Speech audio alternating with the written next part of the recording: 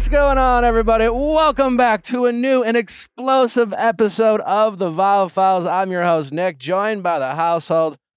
Genevieve, Amanda, Derek, Allie is back in Minneapolis.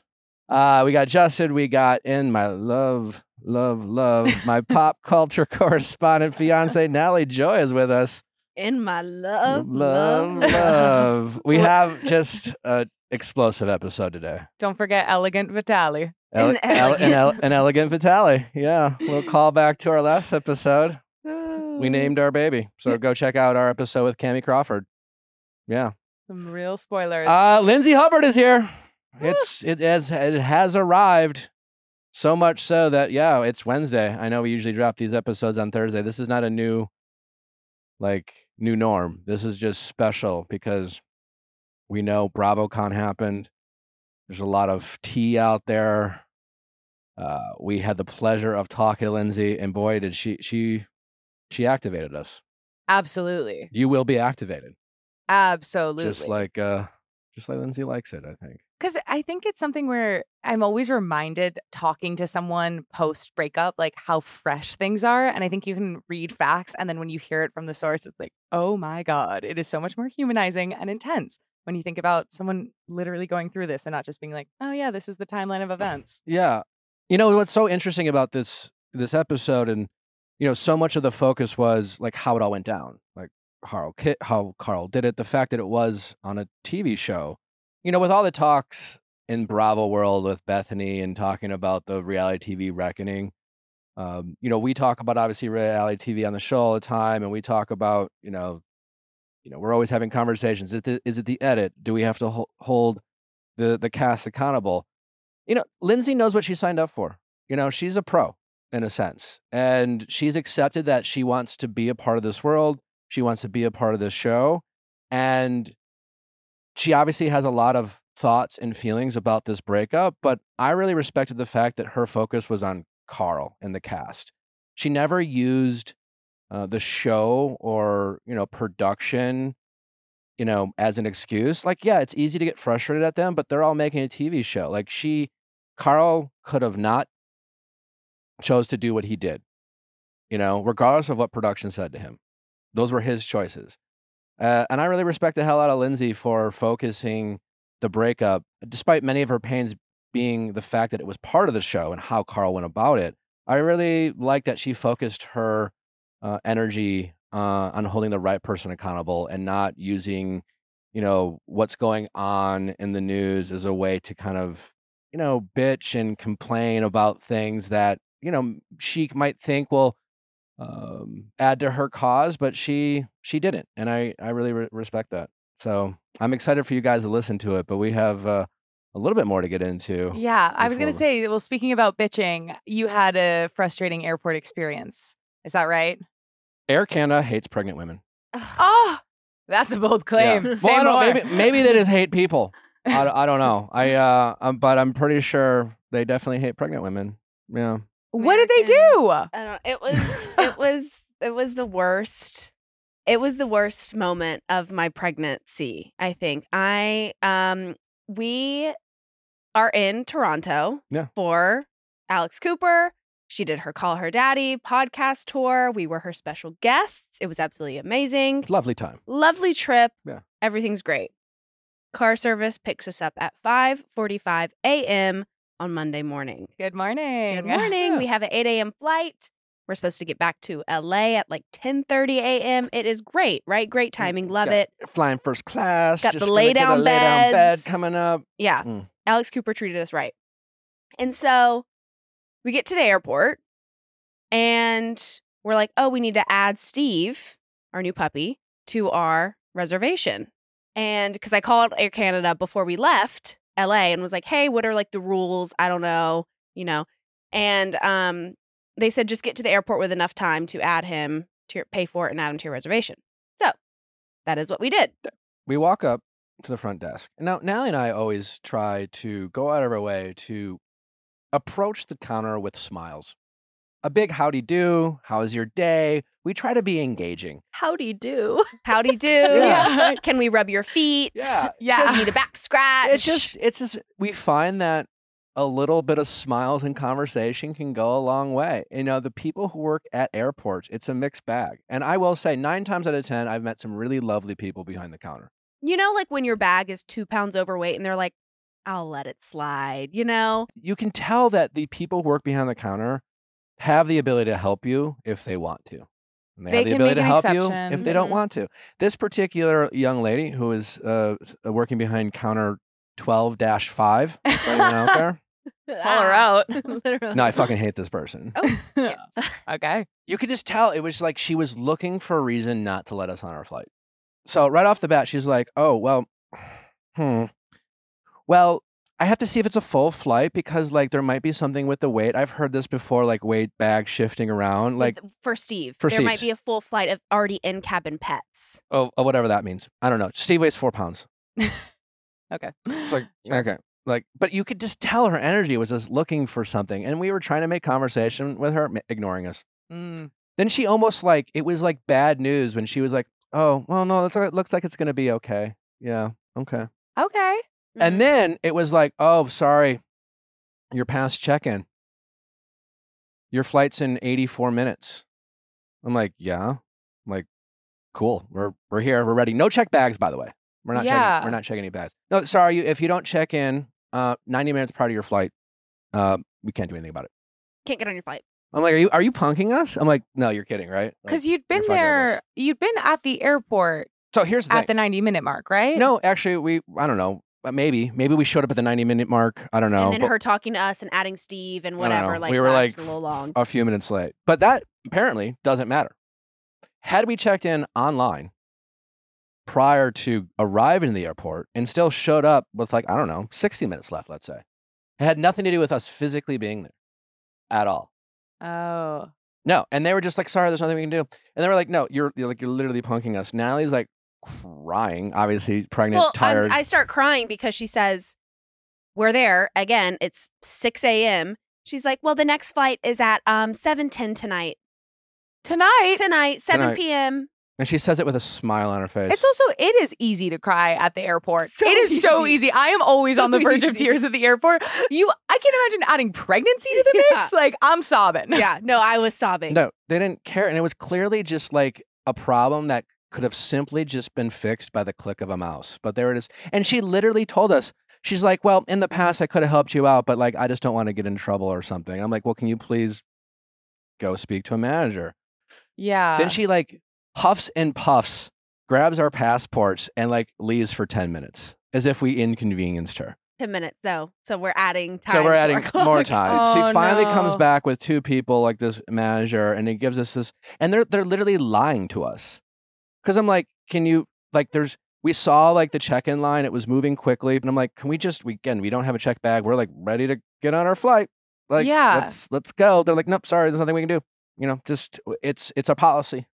And I'm like, we're right here. Like, why can't you just let us go? Like, can't you just, press a button? And I'm like, and I'm trying to understand. I'm like, so you're telling me had I checked in online and showed up 20 minutes from now, that would have been fine. They're like, yeah. She said it's written all over our website. It's all over our website that we recommend showing up 3 hours prior to your flight. So we look on the website and it says 90 minute there, fine print at the bottom of the website. 90 minutes, there's a cutoff. If you don't make it, you will likely miss your flight. Likely. Yeah. We'll I'm like, what does likely likely miss mean? And they're like, sorry, we won't make any exceptions. But like, what about that likely part? That likely tells me like, you have the option to let us on if you want. We're like in a sheer panic at this point. Yeah. And then she says, okay, well, there are phones over there where you can go and make your next reservation for your next flight. And it's like, well, you can't help us. And the guy goes, sorry, there's a line full of people who are trying to make their flight. I'm like, that's what we're trying to do. So they just said, basically told us to fuck off. And I have a video of this lady, like later, like 10 minutes later, after we figured out it was probably longer than 10 minutes, just like fucking around the counter, like mocking passengers and just doing literally nothing. Just like fucking around. What do you mean mocking passengers? That's alarming. She was I'll show you. She was like doing like this runway catwalk, and she was like, and then I'll show you. She's like waving her own passport. It got so bad that I holding the panties. No, trying on clothes. I was like in this is panic. hideous. I'm like, here's my pregnant fiance. We have a dog. We have my pregnant fiance, and they're like, sorry, you can't leave for 13 hours. You know, and they're like, nothing we can do. You know, whatever. Her manager is like, sorry, but like, we just can't let you in because there's paperwork, there's customs, there's all the when we finally went through check-in and customs, because in Toronto you go to customs, U.S. Customs in Toronto to like save time on the other side, whatever. 6 minutes. And then the original flight was delayed 20 minutes. 20 minutes. So that flight they wouldn't let us on because we were 6 minutes too late. Was delayed 20 minutes. I didn't give a fuck. Oh my God. And this was despite themselves, because ultimately what they do is canceled our reservation, got our money back, and then booked us on like economy. So we had to there's no first class available. So eventually we got on an earlier flight, had to sit in the fucking back of the plane. Okay. Whatever. So we were stuck in Toronto for like 5 hours instead of 13. So that worked out. But like every step of the way, every person who works for Air Canada actively doesn't want to help you. They don't. They get off on not helping you. And they just condescendingly just recite these fucking policies. The guy said to me, so sir, you want me to break our policy? I go, that's exactly what I'm asking you to do. That would be a huge help if you could go ahead and click that mouse and just allow us to check in. Because you're literally telling me if I did this 7 minutes earlier online without even being here, I didn't even have to be here. Right. It would have been fine. But because your system says, nope, you're just telling me to fuck off. Especially with no bag drop involved. Because bag drop, I kind of get why it's like a really hard cutoff of like, we have to load the bags at this point in time. This is not a check-in thing. Like, this wasn't like, in the United States, if you're trying to check a bag and it's 45 minutes, they're like, sorry, we don't have time to get your bag on the plane. Right. Like our intricate system of conveyor belts cannot do that. This was just a technical computer, and they literally said like, well, it's our system's kind of automatic. They clearly have the ability to override this. It's so obvious that they do.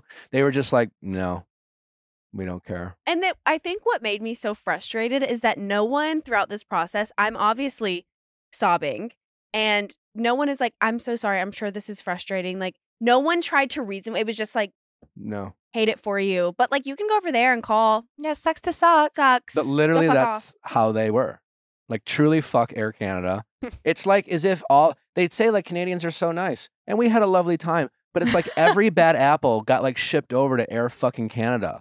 And it's like they couldn't get a job as a parking meter. So they decided to work for Air Canada. Because the people who work for Air Canada are the people who like to ruin people's day. When you say work as a parking meter, you mean a meter maid. Yes.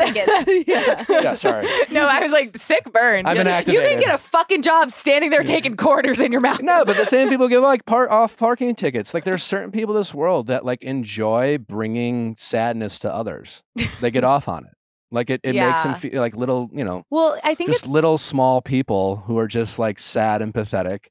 And who want to feel like lives. the gatekeepers of law and order. Yeah. I think is what it comes down to. Like, I think it comes down to like this really like this need for control and liking for there to be rules and liking to be like, nobody's above the law. And it's like, but sometimes people are above the law. Well, and I thought I would offend my, Canadian friends because I was like, fuck you, Air Canada on Instagram. And I knew that you were mad because this was black screen, white text. Like, you did not even go for like an orange gradient or something. No. This was create mode in a fury. I was so fucking mad. You thought you might offend Canadian friends? Yes, and my DMs ever since I posted, every Canadian's like, fuck Air Canada. That's the problem with no competition.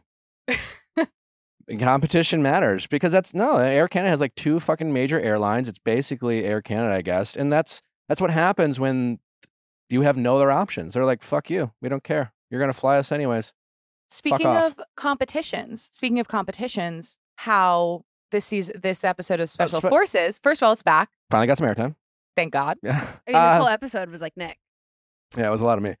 It was brutal. It was. What do you remember about that? Like, well, what I remember is like they bizarrely showed the whole episode. This was the most edited episode I saw. And I know they have to make a TV show, whatever. I mean, they captured the meat of it. They just showed everything out of order. So how they basically aired it was they woke up, we're all struggling, and they had the first thing they aired was us flying up into the mountains, and they were trying to like emphasize the extreme conditions of being in the mountains. Like, don't get me wrong, it was fucking cold. It was colder than not being in the mountains. But apparently they wanted to make it seem like it was the Antarctic or something. So like they air the leopard walk. I'm like, you see me shaking, like, because, well, that's not why I was shaking. Because I was shaking because in reality, the thing that they aired at the end, the bee sting where they were on that course, that was actually in the morning. So the way they aired it, it makes it seem like I got hypothermia from like carrying Tom on my shoulder for a mile. Like, actually, he's so cold-blooded. Like, Yeah. I was actually like pretty fucking sweaty then, and so I didn't really like that. It just really makes sense to me. I don't know if for people watching it, because I assume people who watch it aren't watching obviously as closely as I am, and they weren't there. They don't know what happens. Like, it being on the show definitely reminds me, when we recap these shows and casts are complaining about edit, like I can obviously appreciate what it's like to be like, that's not how it happened. When you experience something that's so personal and so intense, it sometimes can be frustrating to see things out of order. But nevertheless, they aired the relative things, and they have a TV show to make, so whatever. But the hypothermia came from the bee sting, which they showed at the end, which was us, and you could tell, like, if you watched it, like, they're like, it's nighttime, and it was clearly the sun was coming up, like. It was like weird shit like that. When they had me carry Tom, like we had to carry Tom and Bodhi for like a half mile. I dropped Tom and I asked for help for like, and JoJo, to her credit, like rushed over. Jack was having none of it. And JoJo put Tom on her shoulder for like 10 feet. Now, for like, to JoJo's credit, like, Tom's close to 200 fucking pounds, and JoJo's, I don't know how much she weighs, but that's a lot of weight. So she, to her credit, ran over, put Tom on his shoulders, and she went like 10 feet. And I'm like, all right, I'll take him the rest. Well, they make it seem like on the show that like JoJo comes in and carries him the rest of the fucking way. Nick passes him off to JoJo, and she's like, They all the way to the end. They showed the same like clip of her twice because they only had 10 feet of her doing. I'm texting her, you motherfucker. Yeah. She's like, I knew you'd hate that. But yeah, it was a great episode. I feel like people are getting. I've heard this. I heard this from our friend Fran over at Chicks in the Office, who's watching it. I think people, and I heard this from Amy Kaufman, friend of show.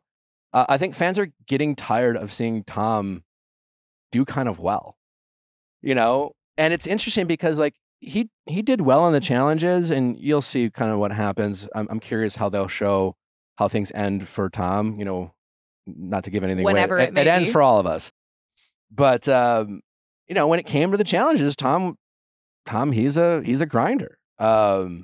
He's they're not showing these little moments where he is Tom Sandoval and kind of get like, for example, at the end of the day. So in reality, what it really started with is us waking up. We did that bee sting for 45 minutes. We're jumping in the trough of frozen water, and we had to jump in the trough every time we did the circuit. So by the time we were done, the trough was empty because we were just like Tracking so much out. Yeah, tracking so much out. And you saw Bodhi like with his hands, we were all frozen. Yeah. Like that's how I got hypothermia. So the day started with that, and I was hypothermic in the morning. Then we had to go up the mountains, and then I had to do the leopard walk. And then they didn't show after the leopard walk. We're in the mountains, and they're like, "Fuck you guys suck." We had to run up the hill like 2 or 3 times, hold our Bergens over our head for like 2 or 3 minutes, and we were just gassed after that. They just edited that out. They didn't even show that.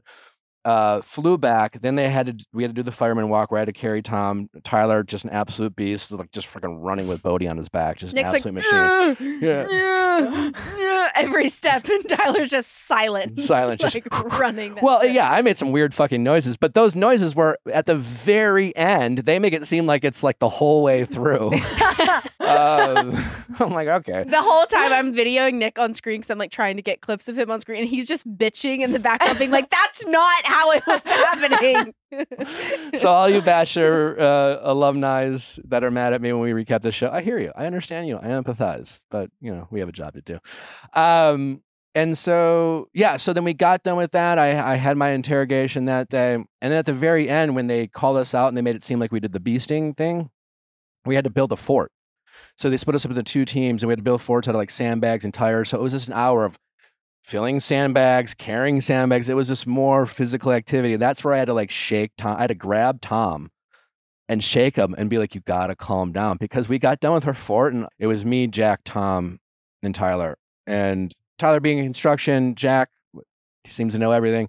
We just let we had a good fort, and so we won the fort, whatever, no big deal. But like we were done, and we had to use all the equipment on the grounds. And so there was like more tires and more sandbags available. And Tom's like, we got to use more stuff. I'm like, no, we're good. And like, he's like freaking out. And I had to like grab him. I'm like, you have to calm down. And it was like little moments like that where like, they're just not showing Tom just kind of like losing his shit every now and then. And someone like telling him to like relax or calm down and things like that, which not that he was looking bad per se. It's just like, there's so many little things they just don't have time to get to. But I think it's like, it's getting frustrating for all the fans, or like the Bravo fans who like are tuning in, wanting to see like Tom get his ass kicked or struggle. Like Tom's doing pretty well. And I think it's almost backfiring on Fox Special Forces in a way. I don't know. Because they're like, I don't want to see Tom like rise to the occasion. And do well. And he's certainly had a couple moments where he did that, you know? Oh my. Speaking of Tom Sandoval, Bravocon this weekend. Did you see his pants? Wait. He didn't have pants. Skirt. He wore a skirt. Oh, I thought they were like what the men in the olden days wear, where it's like the like big, pantaloons? Yeah, or what are they jean called? pantaloons. Yeah, no, it was like a kilt. I thought it was a kilt. Yeah, I thought it was a kilt too. Oh, Yeah. I thought they were like long, big, puffy shorts. Oh, yeah, like wide-legged. You just thought he had puffy shorts on? To be fair, He totally would do that. he would. The man he totally would. would do that when he did the push-up contest with James. I feel like he kind of lost that, did he? I didn't He see the end totally of it. did. He He did. did. James was like lifting a leg up, and then he was like lifting an arm up. Like he was going so much faster. Maybe his form wasn't. I watched that video. Yeah. Did you see that it seemed like there was some drama about Sheena spending a lot of time with Tom Sandoval in his like hotel room, and then she was saying she was, quote, defending Ariana, but it makes me question like what is the state of the union for the Vanderpump cast? Because That's a good before question. it was so clearly everyone's pissed at Tom, he fucked up, he's a pariah.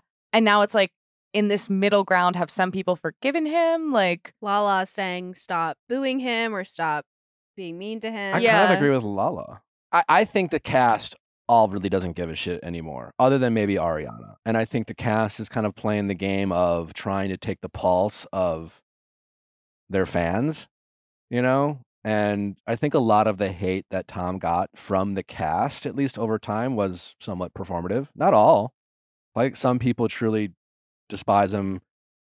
Katie doesn't have anything nice to say about him. And anytime we talk to Katie, you know, I think there's a genuine disinterest from Katie's part. But you know, Sheena's been friends with Tom. You know, I think some of these other people have hung out with Tom. And I think it takes a lot of energy to stay angry. And I think also, again, these are a bunch of people who don't give a fuck about cheating, a lot of them. You know, so it's one thing to put on a good show at the reunion and, you know, mouth off. But like, do you really think that like James and some of these other people who are just waking up every day, just holding up this anger and hatred to Tom in their heart? Like they're just not, you know? And I think they're just trying to figure out what's like how to handle it as it relates to what the fans expect of them. You know, when I talk to Tom with Special Forces or I see him, it's just like, you know, Tom and I aren't going out and hanging out and we aren't becoming best buds and like making like videos together. But like, you know what I'm saying? Like there's no point in like, if you can't be around him without name calling him or beating him down, there's no point in being around him. Like I don't think at this point constantly telling Tom he's a piece of shit is healthy or, you know, good for anyone. It's just revenge at that point. yeah, it's like cathartic, like as you just trying to get stuff out. Because it's true that I don't know, if you want to actually change someone's mind, usually you have to be somewhat close to them so that way they'll listen to you.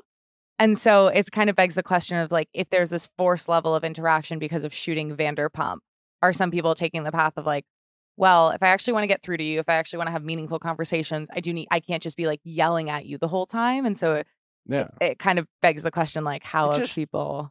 There needs to be some sort of turn, like is Tom going to grow from this or not? I don't know. And I guess also with Ariana, like, when does she become indifferent? Because she doesn't seem indifferent yet.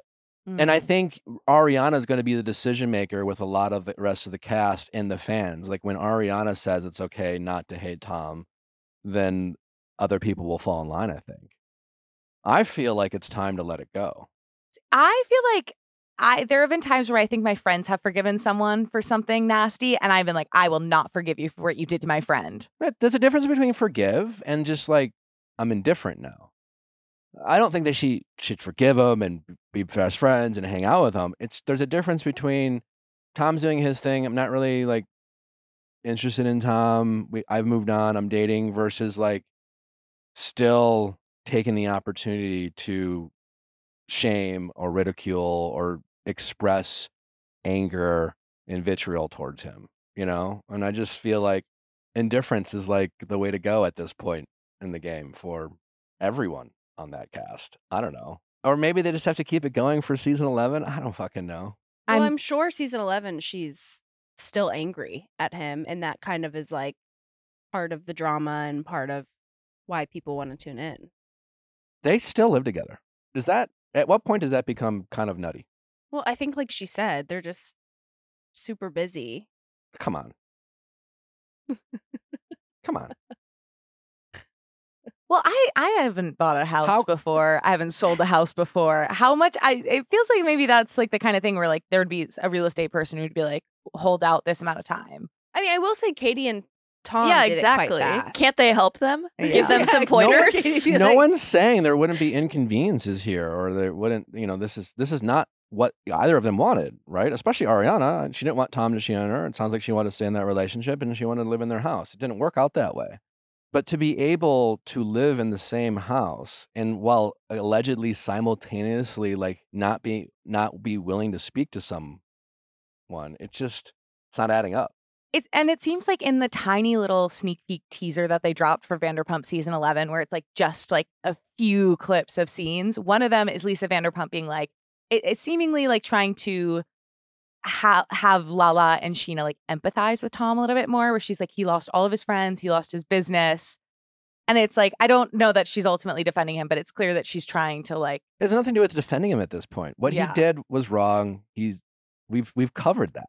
You just got to hold him accountable for making different choices in his life and not look the other way or turn a blind eye when you see him being a piece of shit, But if you were his friend in the past, you should be allowed to try to be their friend and try to see if he's willing to turn a page, And if they think he's a lost cause, I guess they can say that and just say, I don't really want anything to do with him. I don't believe anything he says. But I think there's a difference between that and like still like going out of your way to throw punches at him, so to speak. Yeah.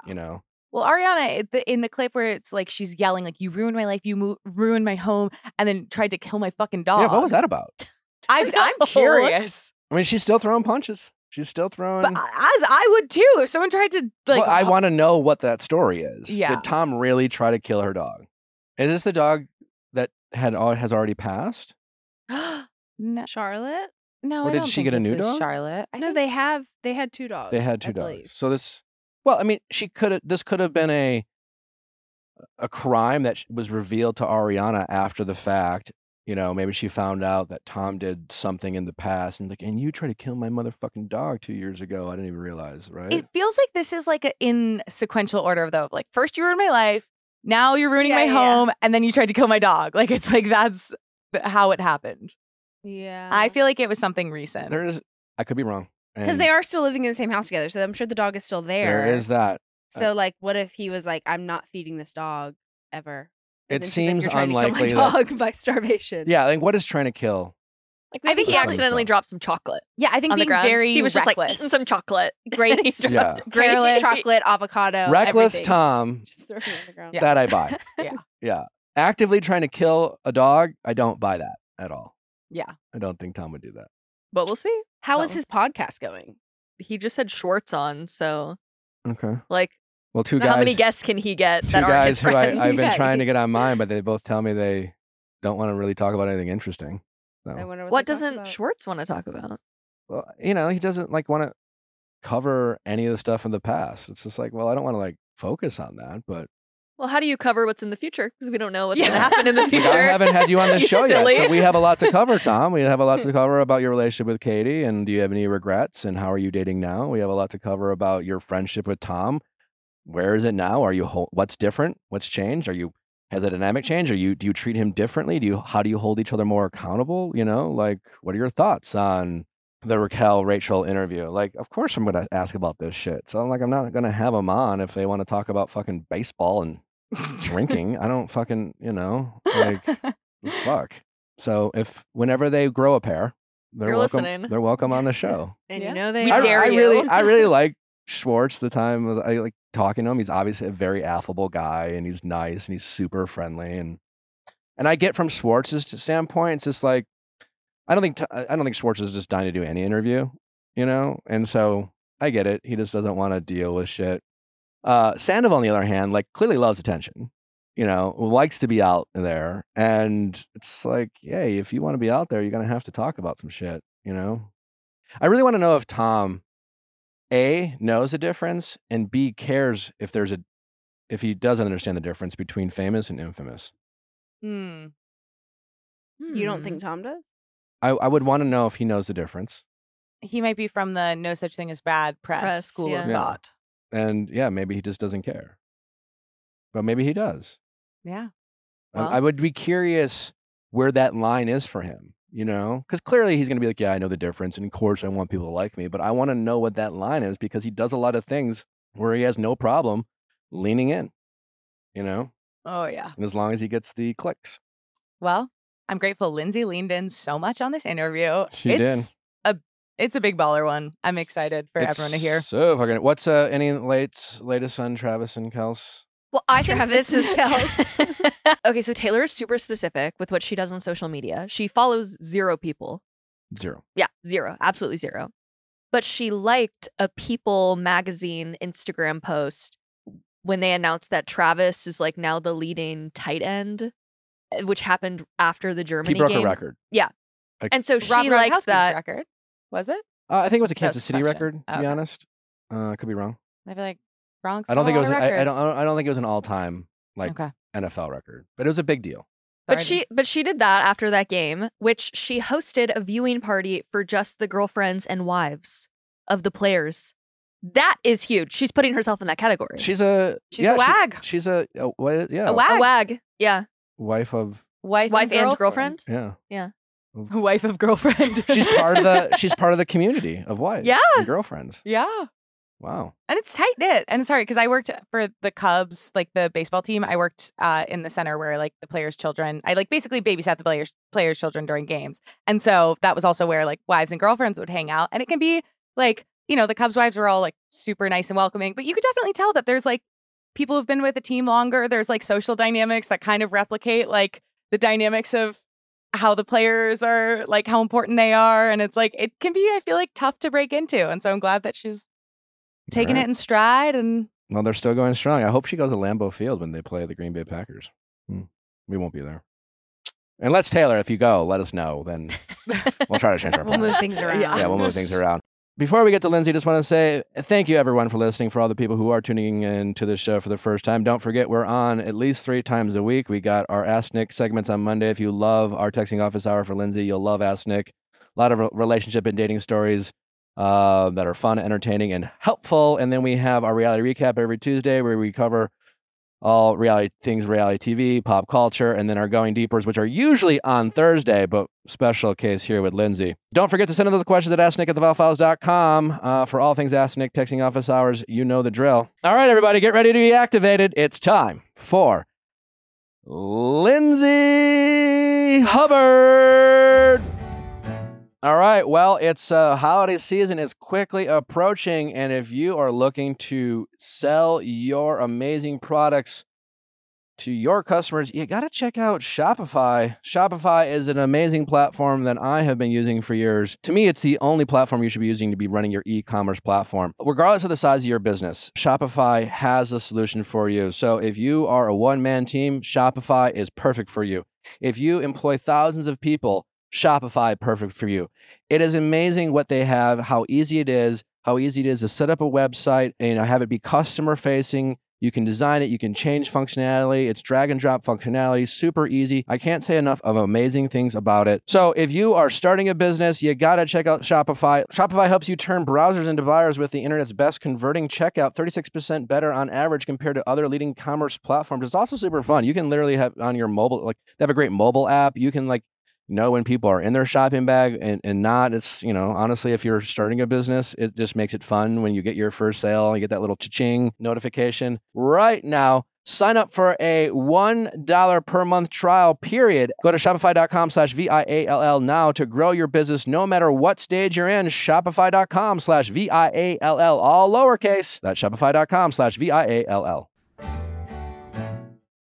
My best friend, Jill, gets me the most spectacular gifts every year. And every year I feel like such a little dingleberry because I want to show my love with gifts, but sometimes I'm not good at figuring out what exactly to get them. Uncommon Goods has come in so clutch. The thing that I love about all of their products is that they're really cater to people's particular interests, people's particular style. So that way it really feels like a thoughtful, heartfelt gifts. So for example, they have a hot sauce making kit, which is sometimes men are really hard to shop for. They have a whole for men gift section. They also have beautiful jewelry based on what month people were born in, just the full range, everything from beautiful artisanal pieces to really helpful gadgets. I got the Office, these holiday cocktail bombs. You just put a certain whatever type of alcohol you want in a cup, and then you put the little bomb in. There's holiday flavors.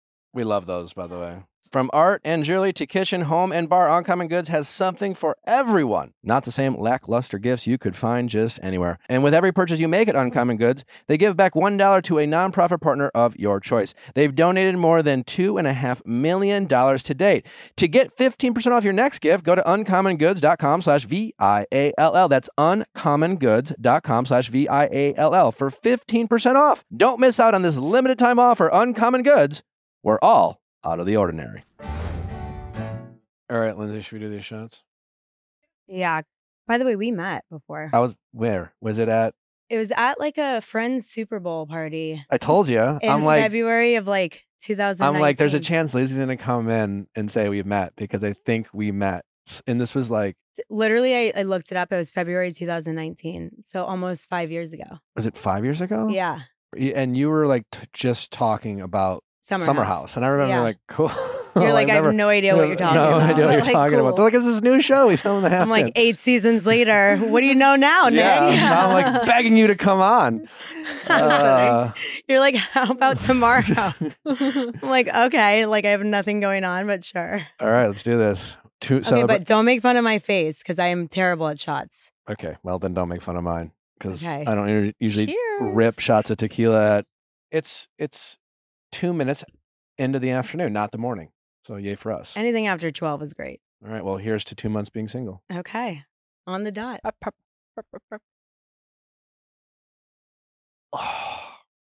Both y'all look the exact same. Yep. Yeah. All right. Ooh. All right. You ready? This better be juicy. You chasing it with some coffee? Uh-huh. Okay. All God, right. you need a chaser too? Oh. You did not grow up in Florida. No. Are we all ready? Should we all just take a big deep breath? Just channel our redemptive kind of energy around the mend. We want to spill tea. Around the men. Talk some shit. Heal. Peacefully choose violence. Yeah, peacefully choose violence. Yeah. I'm definitely in more of a peaceful mood these days. It's good. First month was definitely violence. Okay. What a great place to start. Lindsay, welcome. Thanks for having me. It's so good to have you here. Yeah, I haven't asked a guest in a few weeks to kick off an episode, but how is your heart? My heart is full. And I feel really good about that. I'm in a really good place right now. And you just told us that today marks 2 months of being single. Yeah. Single Lindsay is back. And now we have a full heart. Yep. Let's just give a round of applause for we love a full heart after 2 months. That must not have been easy. No, it wasn't. I would say in the beginning, it was like I was operating hour by hour. And when I tell you the entire world found out within 30 minutes of me, it was chaotic and hectic. And all of a sudden, I had to go into hiding because I had to protect my privacy and I had to sort through my emotions and I had to get through the shock of it all. That first week, the first couple of days, it was like hour by hour. And then slowly but surely, as the weeks went on, it was like day by day. Yeah. And then a couple of days at a time. Then I was able to plan something for 2 weeks from now, but still operating, in the present of day by day. And slowly but surely, I really like created this war room in my apartment, as I was in hiding because the whole world knew and I couldn't walk down the streets of New York without paparazzi who was stationed outside of my apartment and Dumois, fans taking pictures. And so all my girlfriends just would come over. If you were in New York and you were one of my best girlfriends, you were at my apartment. I couldn't answer my phone. It was blowing up. I had certain best friends setting up conference calls with other best friends who weren't in New York. If one of you knew, like you would have to fill in the other one. So it was very hectic. So Carl really did this on camera without giving you any heads up whatsoever. Yeah. It was like bonkers. The ultimate blindsiding of the year, for me at least. There was no indication that he was having second thoughts or unhappy or having, None. So despite Kyle, who recently mouthed off in the press and said how essentially he strongly implied that I think he pretty much said that you two were fighting constantly, kind of threw couples therapy in your face. Yeah. Basically saying that you guys were in couples therapy. We were the whole in time. couples therapy, but we were not in couples therapy since we started dating, which is what Kyle said. Well, I will just want to point out, you may disagree, but I don't like that Kyle said it in a way where people who get couples therapy from a proactive standpoint is somehow a negative, in a sense. Kyle's also in couples therapy, so I don't really like when he's, therapy shaming me for being in couples therapy. Yeah, because I didn't really understand. Okay, great. They've been in couples therapy since the beginning. I would argue that great, healthy couple being proactive. So to me, being in couples therapy isn't a sign of anything bad happening. So and certainly it wasn't to you. It didn't seem like. No. Carl and I started couples therapy about a year into dating. Okay. Right. And so not immediately. No. To Kyle. No, exactly. If you want to speak to my experience and my relationship, at least get the facts straight. So period. Yeah. Period. Dot. So Carl and I started dating right after season 6, September 2021, September, October. We started couples therapy in November of 2022. He was going through a really hard time with his job at Loverboy. He was very unhappy. Our communication was off. That honeymoon phase wore off. And, I think in the beginning of Carl and I's relationship, it was like exciting. Like, oh my God, I just fell in love with my best friend. I've known him for forever. He's known me for forever. And we tried once before. It didn't work out. And now it seems to be working. And you have to add a lot of people in your ears, whether it's, your castmates that you share a house with or, whoever. So did you and Carl ever have conversations as a couple getting married, having big plans for the future? Like what conversations did you two have either outside or inside couples therapy about like, how do we separate like TV us versus real us? Or did you have conversations like that? Because to your point, like I couldn't imagine trying to maintain a healthy relationship and then filming a show that's, it's around creating drama. Like every moment you have is like, is this the end of the world or is it not? But we should act like it is and argue about it. See, So I'm how the did you same guys... on and off camera. Okay. Like I do not change for the cameras.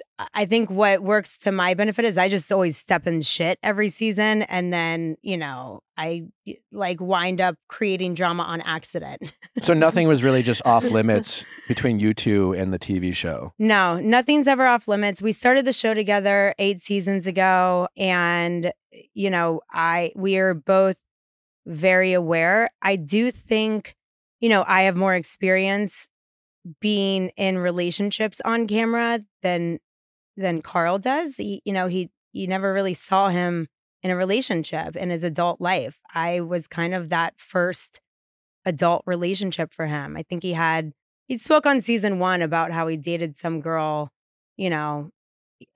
at some point in his early 20s, but does that really count? Not really. I mean, you change a lot in 10, 12, 15 years. Did that concern you in general? Yeah, I mean, it concerned me, but I also was very patient and understanding, knowing that, all right, he doesn't have a lot of experience in relationships. I have more, in the sense that I've been in and out of relationships in my adult life, with terrible men, but, still have the experience. I learned a lot how to compromise and how to, sort of think about somebody else and their needs in a relationship capacity. I'm very much like an open book, especially on the show. I'm the same on and off camera. Nothing's exactly off limits. We never spoke about what would be on or off limits, but you also want to have respect for your partner, especially your partner who you're supposed to spend the rest of your life with. Mm-hmm. And you sort of like know in the back of your mind, okay, like there are certain things that you're not going to overshare, like the details of your intimacy or anything that might happen at home that's a little bit like, walking the line of this might, be a little bit off limits. Like right? This is just a hypothetical, but if Carl was having like, say, performance issues, maybe you wouldn't bring that up. Correct. Hypothetically. But you guys generally had a pretty, hey, we're an authentic couple. I did. Now, I don't know. I think Carl might have, for instance, like last season when everyone's like, you guys are a little too happy or a little fake. It's a little like too much. Like it was a new relationship. What are you supposed to be? It was a new relationship. Carl is a very affectionate and loving guy. He's like a big teddy bear who loves to hug and kiss and hold hands. I don't think a lot of people saw that side of him, especially in the house, because we've never seen him in a relationship. And then boom, all of a sudden he's with me and he's like hugging me and loving me and kissing me and all over me. So I think that was a little bit of, a startling experience for everyone else in the house. But he also likes to put his best foot forward. He's a people pleaser. I don't need the love and admiration from everyone around me. I feel like I'm one of those people where I'm not your person, to half of the fan base because you just can't stand me, and I'm polarizing because I'm direct and straightforward and a straight shooter with my communication. And then there's like the other half that they see me for who I am, which is just very open and honest and, wear my heart on my sleeve, and, you get what you get. You're kind of a take it or leave it. Yeah, take it or leave it. Take it or leave it. Sure, And did Carl... In this case, a leave it. Yeah. So with the new relationship and people kind of responding to the house, right? You were just like, hey, honeymoon relationship, people might treat us differently, but people started treating you too differently, including Carl. And do you think that affected him? Yeah, I do. I think, he never was in a position last season where all of a sudden it's like someone's going up against your girl and you got to protect your girl. I don't think he understood or had the experience of how to do that, right?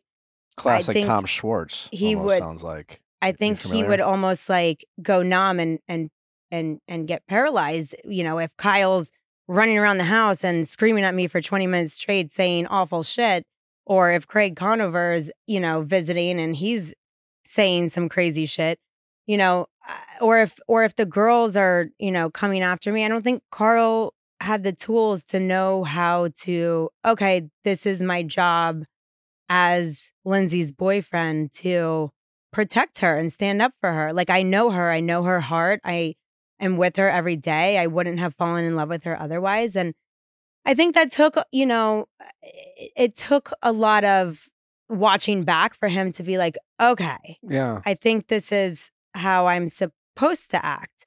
But yes, last season we were still in our honeymoon phase, and then we leave the summer and we go back to regular life, and he's conflicted about his job at Loverboy, and he's trying to figure out what to do and whether to negotiate with Kyle or quit, or is this on, working on an alcohol brand for somebody who's sober? Is that the appropriate fit anymore? Has he outgrown, and does he want different things? So, I think he was really stressed out about that, which is around the time that we started going to couples therapy. I think our communication was kind of all over the place, and we also were out of that honeymoon phase by then. It's interesting that you mentioned this, that kind of that boyfriend protector responsibility, and we discussed it a lot through Scandival and Katie and Tom Schwartz, but have you, and this is kind of a question for the household of ladies, and question for you, Lindsay. You've dated other people too, but do you think that for some men that comes more instinctually, like, hey, I have a girlfriend now? Because I think a lot, like Carl, the way you described him, and like Schwartz was like, I think a lot of guys grow up having this mentality of like, I always have your boys back, the whole, bros before hoes kind of, bullshit. But it seems like a lot of young men, or maybe not so young, depending on who they are, do they not learn that lesson, or is it like a rite of passage? Like how, like with some of the young men that you guys dated, if you guys can go back when you're first boyfriends, but like, did you guys always have to have a conversation about like, hey, it's not always bros before hoes? Kind of to your point, like now in my life, it's just like my instinct will be, the default is Natalie's right. But that's sometimes that takes a lot of time for a man to realize. I might like, be like, babe, what the fuck, but like the instinct, if there is something going on, the instinct isn't like with somebody else. Yeah. The instinct isn't to figure out what's going on. All right. Did she offend someone?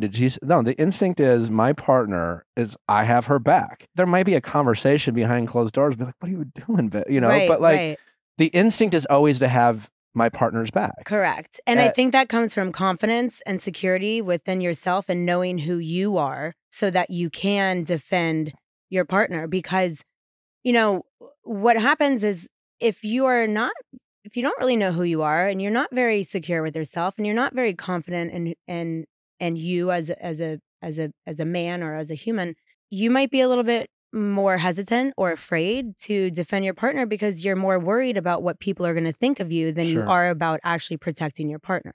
And that makes sense. Carl struggled with that. Well, but I also am a fierce fighter myself. Like I can defend myself.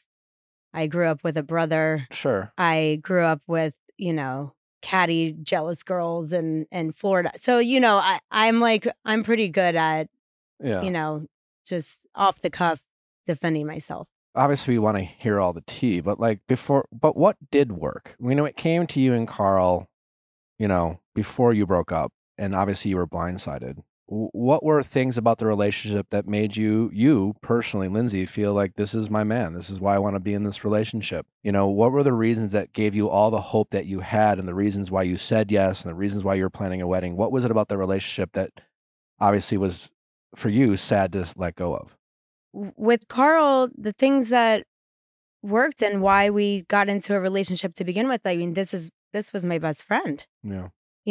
We started this show together. It's an experience that not many people in this world can understand. And, we spent years and years developing this friendship that eventually turned into a best friendship. And we, spent so much time together on camera, off camera, a lot of time off camera, where, we would talk to each other about everything under the moon. And he would come over to my apartment multiple times a week. And, we really developed a bond that I don't think a lot of people could necessarily see, considering, it was during the off season of filming. So fall, winter, spring, we've both gone through a lot of trauma while, being friends. And I think we were extremely trauma bonded. His brother unfortunately passed away, and I was right there for him. I went through an accidental pregnancy and miscarriage. I, have my own family traumas that I've been working on in therapy for years. He has his own family traumas. So I think we were just really bonded on so many different levels, and we had a lot of similarities, like similar sense of humor and, lifestyle ones. And, we both enjoy activities, and I'm like a sports girl, and I love to play sports. And so there was like so many things. And when you have a best friend that you're extremely bonded with on so many different levels, and then you fall in love, you're like, oh my God, like this is crazy. I can't believe this happened. I went from like the ultimate fairy tale doesn't exist, and I threw myself this twisted fairy tale birthday party, on season 6, to falling in love with my best friend. And I was like, maybe the ultimate fairy tale does exist.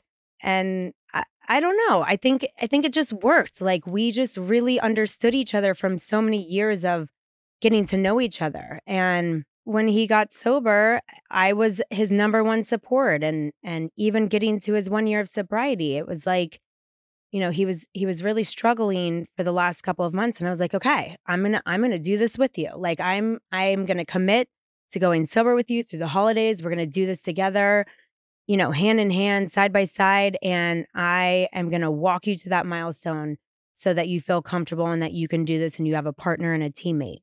And at that point, we had just started dating.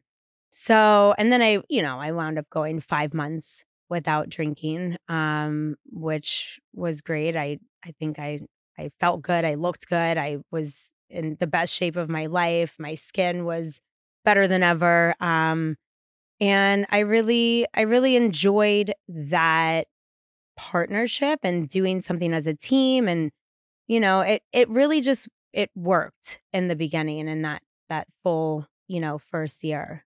And then everything started shifting. Were you guys in couples therapy when he broke up with you? We were supposed to go to couples therapy that day that he canceled. So leading up to the breakup, you guys were in couples therapy and you still had no idea. Yeah. No, he didn't give me any indication. He didn't say anything that would have alluded to, I'm having cold feet, or I'm having second thoughts, or I'm not ready, or I think we need more time. Like nothing. He said nothing to me over summer. He said nothing that would have given any clues. 2 weeks before he ended things, I was at my bridal shower that he stopped by. 2 weeks. No joke.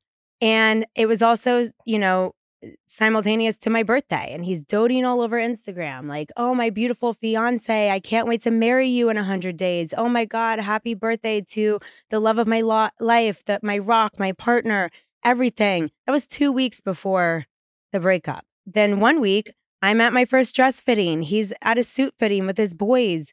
1 week. 1 week. And I'm like, okay. And then, we're talking about inviting, the rest of the cast to the wedding, like the new guy. He was talking to the new guy about, inviting him to the wedding. I'm talking about this. And then 3 days later, boom, no indication, complete blindside and whiplash. I think back to these last conversations of that, like last Sunday in the house over summer. And I'm just like, okay, was he trying to say something? But why on earth would I ever think that this is what he's trying to say? Well, also you were in couples therapy. So you would kind of think that if there were concerns, there's a space might, designated for bringing those up and working through them. To your knowledge, who knew before you did? Kyle? Maybe there might have been a conversation with his mom. I don't think Kyle knew. I think Kyle was blindsided too. Really? Yeah. I really think it was an impulsive, emotional decision out of anger. What do you mean by out of anger? Did you guys get in a fight prior to that? The last 2 weeks of summer, his demeanor had kind of changed. His attitude changed. The way he was speaking to me, his combativeness. The things he was saying to me were just like, what is going on right now? Like, this is so confusing. I don't know where this came from. All of a sudden, I had to change everything about me to be with him. Can you give me an example? fuck it. It became one of those things where we're having conversations about like where he wants to go with his career, what he wants to do. Of course, we're having these conversations. We're about to walk down the aisle. This is my partner. We need to financially plan. Like, what are we doing here? We have a very expensive wedding to plan. We, are hopefully going to start a family. Families, children cost a lot of money. All of my friends at this point have young kids at home, 1, maybe 2, sometimes 3. And it's very, very expensive. Money just disappears. That's all I keep hearing from all of my friends. And I come from like a very stable, financially stable dad who the only thing he grilled into my head was like, make sure you plan, make sure you're saving your money, make sure this. It's a very important conversation for a couple to have. The budget, the broom, the bed, yeah, the budget.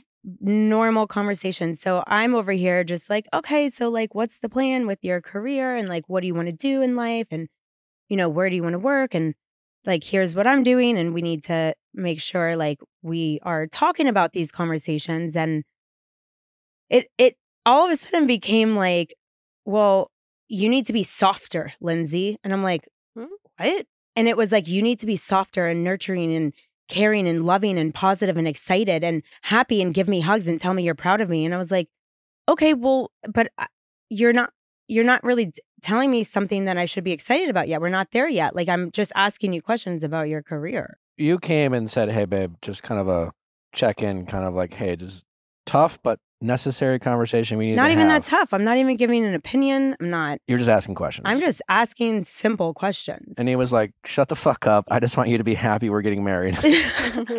Probably.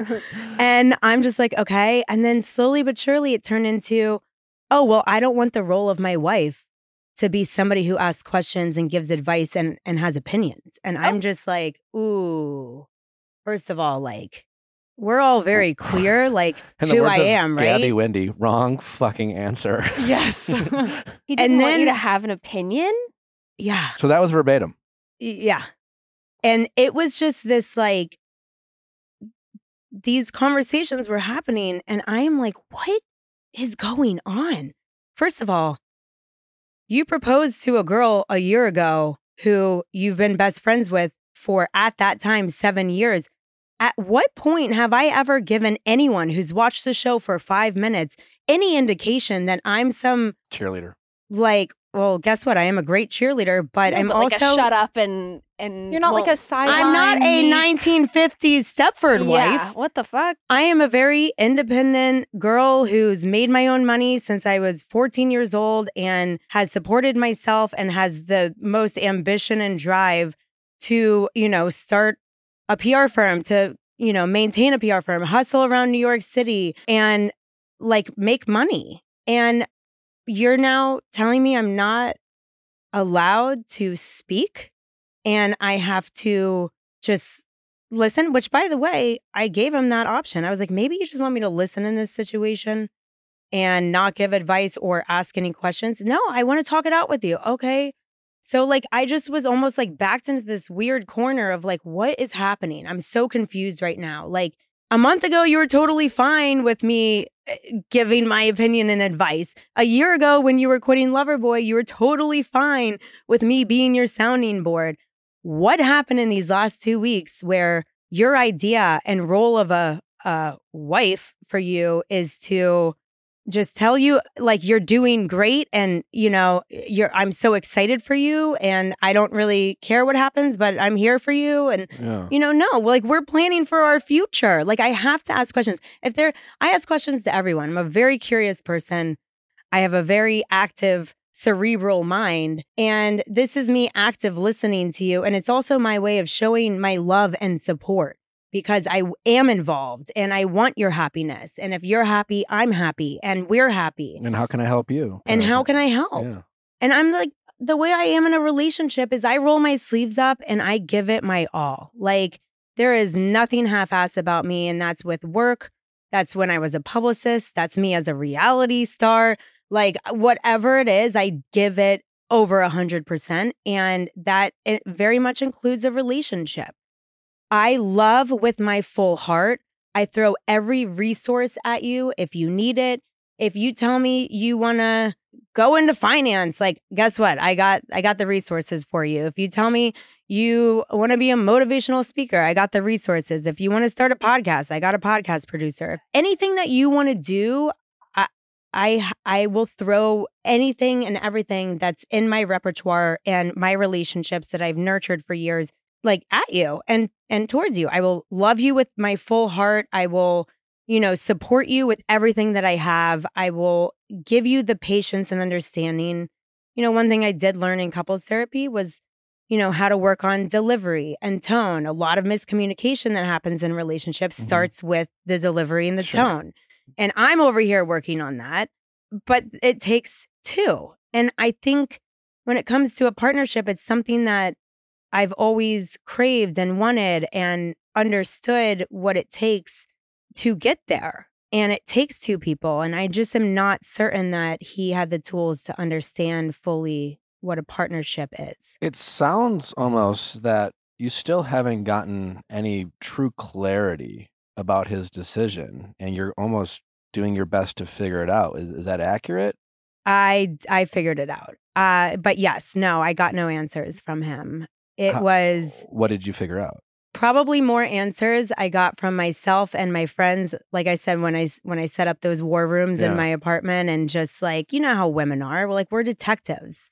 I have a lot of emotionally intelligent and emotionally mature women around me who are entrepreneurial and they're powerhouses. And, I sat around and I just put everything on the table. And I was like, we're putting everything on the table and we are breaking this down and we're finding these answers, because the only way I can move to the next step of moving on and moving forward is if I have some sort of answers and closure.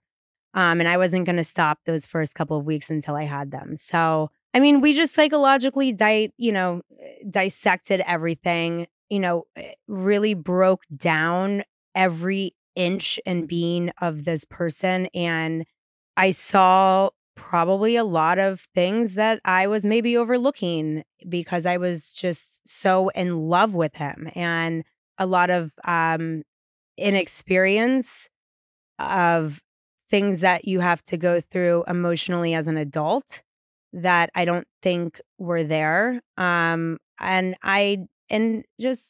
was a lot. I don't think he cheated. I don't think that's something that happened. I don't think there was any big moment. I just think that he doesn't fully understand commitment and what it takes to be in a relationship. I'm always was surprised to hear that you thought Kyle was surprised, because I kind of just following the story from afar and watching this past season, it would have made sense if you would have came in here and told me that, like, him and Carl were talking a lot recently, maybe about his career at Loverboy, and Kyle planted a couple seeds of doubt. But you don't think there's any of that going on? There could have been. There could have absolutely been points in time over summer where, Kyle could have been in Carl's ear. But he did say some nice things about you at the reunion, last reunion.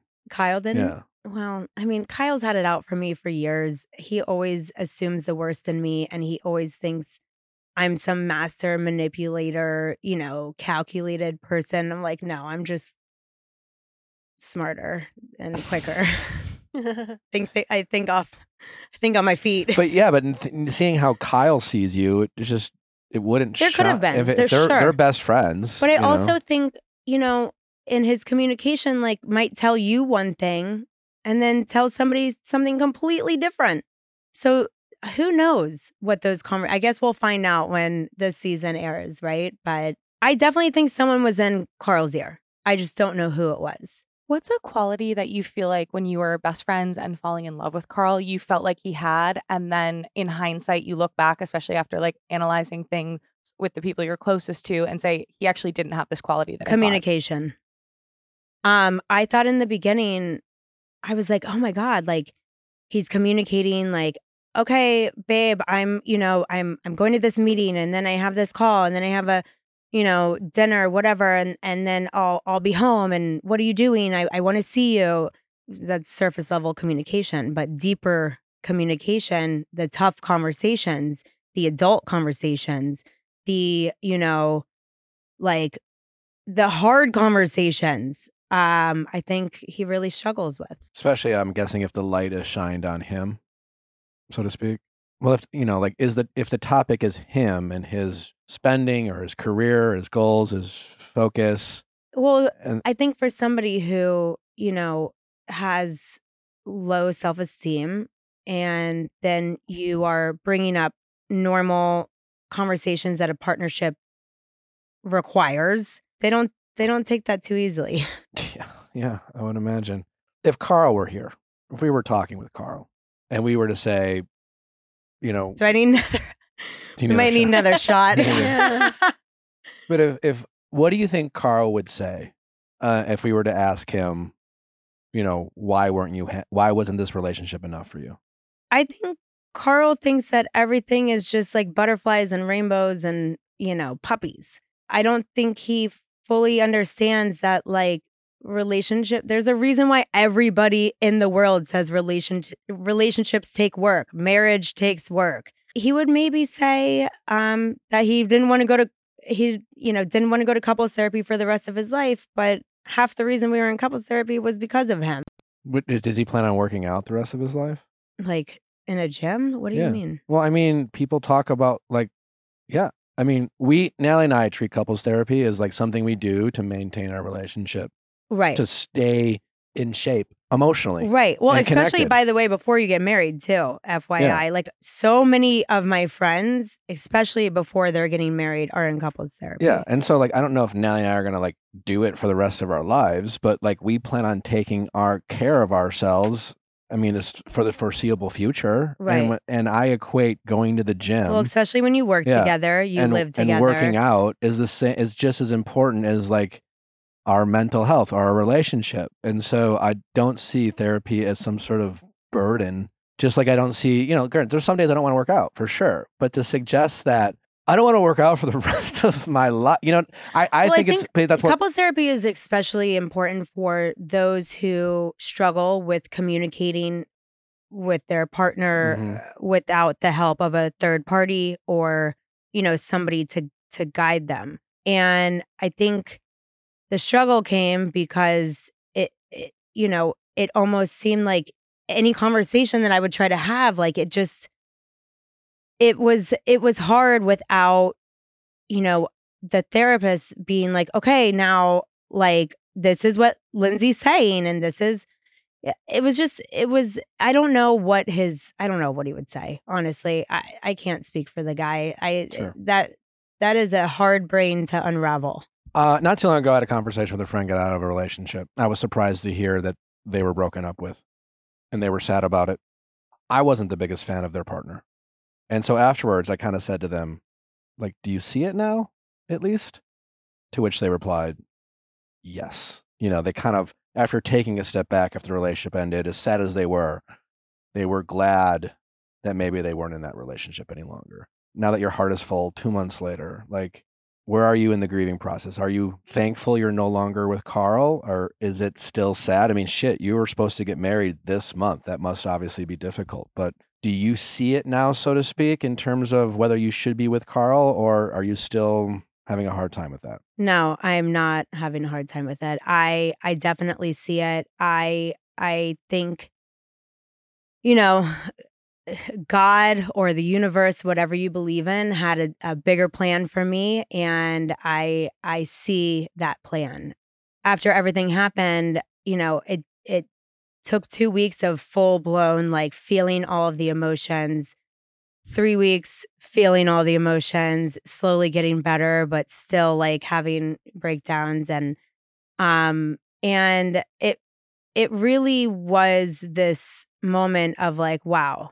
Like this was going to be a long, rough road for me ahead, especially if I'm the one driving all the tough conversations, managing everything, driving the ship in all the directions, trying to, really push on the adult, future planning. And, that's that sucks. Like, I need help. I need a partner. I want an equal. And the fact that I wasn't getting that became very evident. And that's what I want. And so, yeah, I'm in a really good place right now. I think grieving,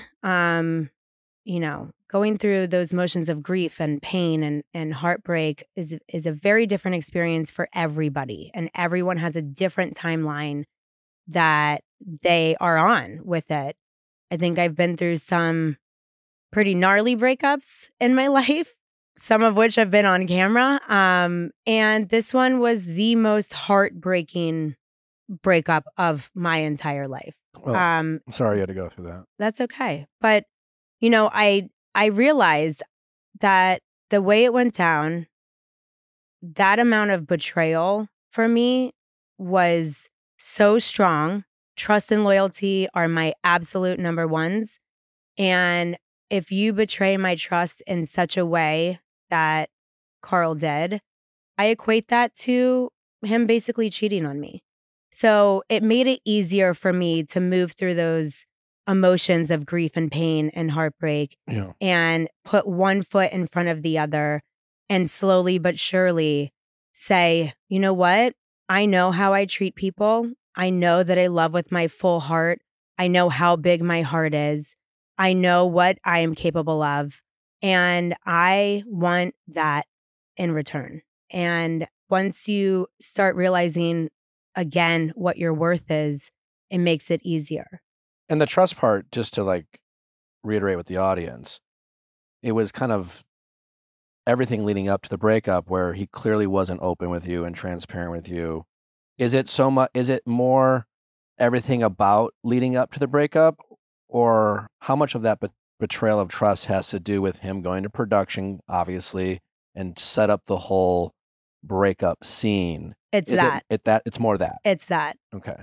A lot of it was, how could somebody who I trust more than anyone on this earth betray me in such a way that doesn't even feel like he loves me? Like, you don't do that to somebody you love. You don't do that to somebody you respect. And you don't do that to your best friend of 8 years, your partner, and your fiance. Yeah. You don't go to production and tell them what you're thinking and then set up the cameras and do it in such a humiliating way. Yeah. So publicly humiliating. And then think I'm ever going to trust you ever again. Well, it was interesting in the last reunion, the topic of you letting Amanda know on camera about Kyle's infidelity. And then you guys kind of all hashed that out. And then you and Carl were like, yeah, our bad. We shouldn't have done that way. Was it even more surprising to you then that even So that happened, that conversation with Kyle and, about his infidelity season, I think that was season 3. That was we're during normal filming months. I didn't go pick the cameras back up and then go to your house and have this conversation when you think you're wrapped for the season. No, I know. But I'm saying it's even then. But I'm also, I'm not your partner. But I'm saying you guys even made the point where you and Carl acknowledged, hey, we shouldn't have done that type of thing. I'm agreeing with you in the sense that, but why didn't Carl even register? He apologized for something like this. This is 10 times worse, and it didn't even register with him. Yeah, Nick, that's the problem. The things that are not registering. Can you walk us through that day? I mean, I know obviously he canceled the couples therapy, and then did he just be like, hey, meet in the living room? Production's coming over. Got a surprise. Yeah. Okay. So let me back up a second. We wrapped filming that Sunday at the house, and he was kind of coming at me in a way that felt really icky and gross. Season's done. And then we wrapped and we were done. We then went to Surf Lodge with all of our cast and had a great time. And I was still feeling really icky about the things that Carl had said to me earlier in the day. And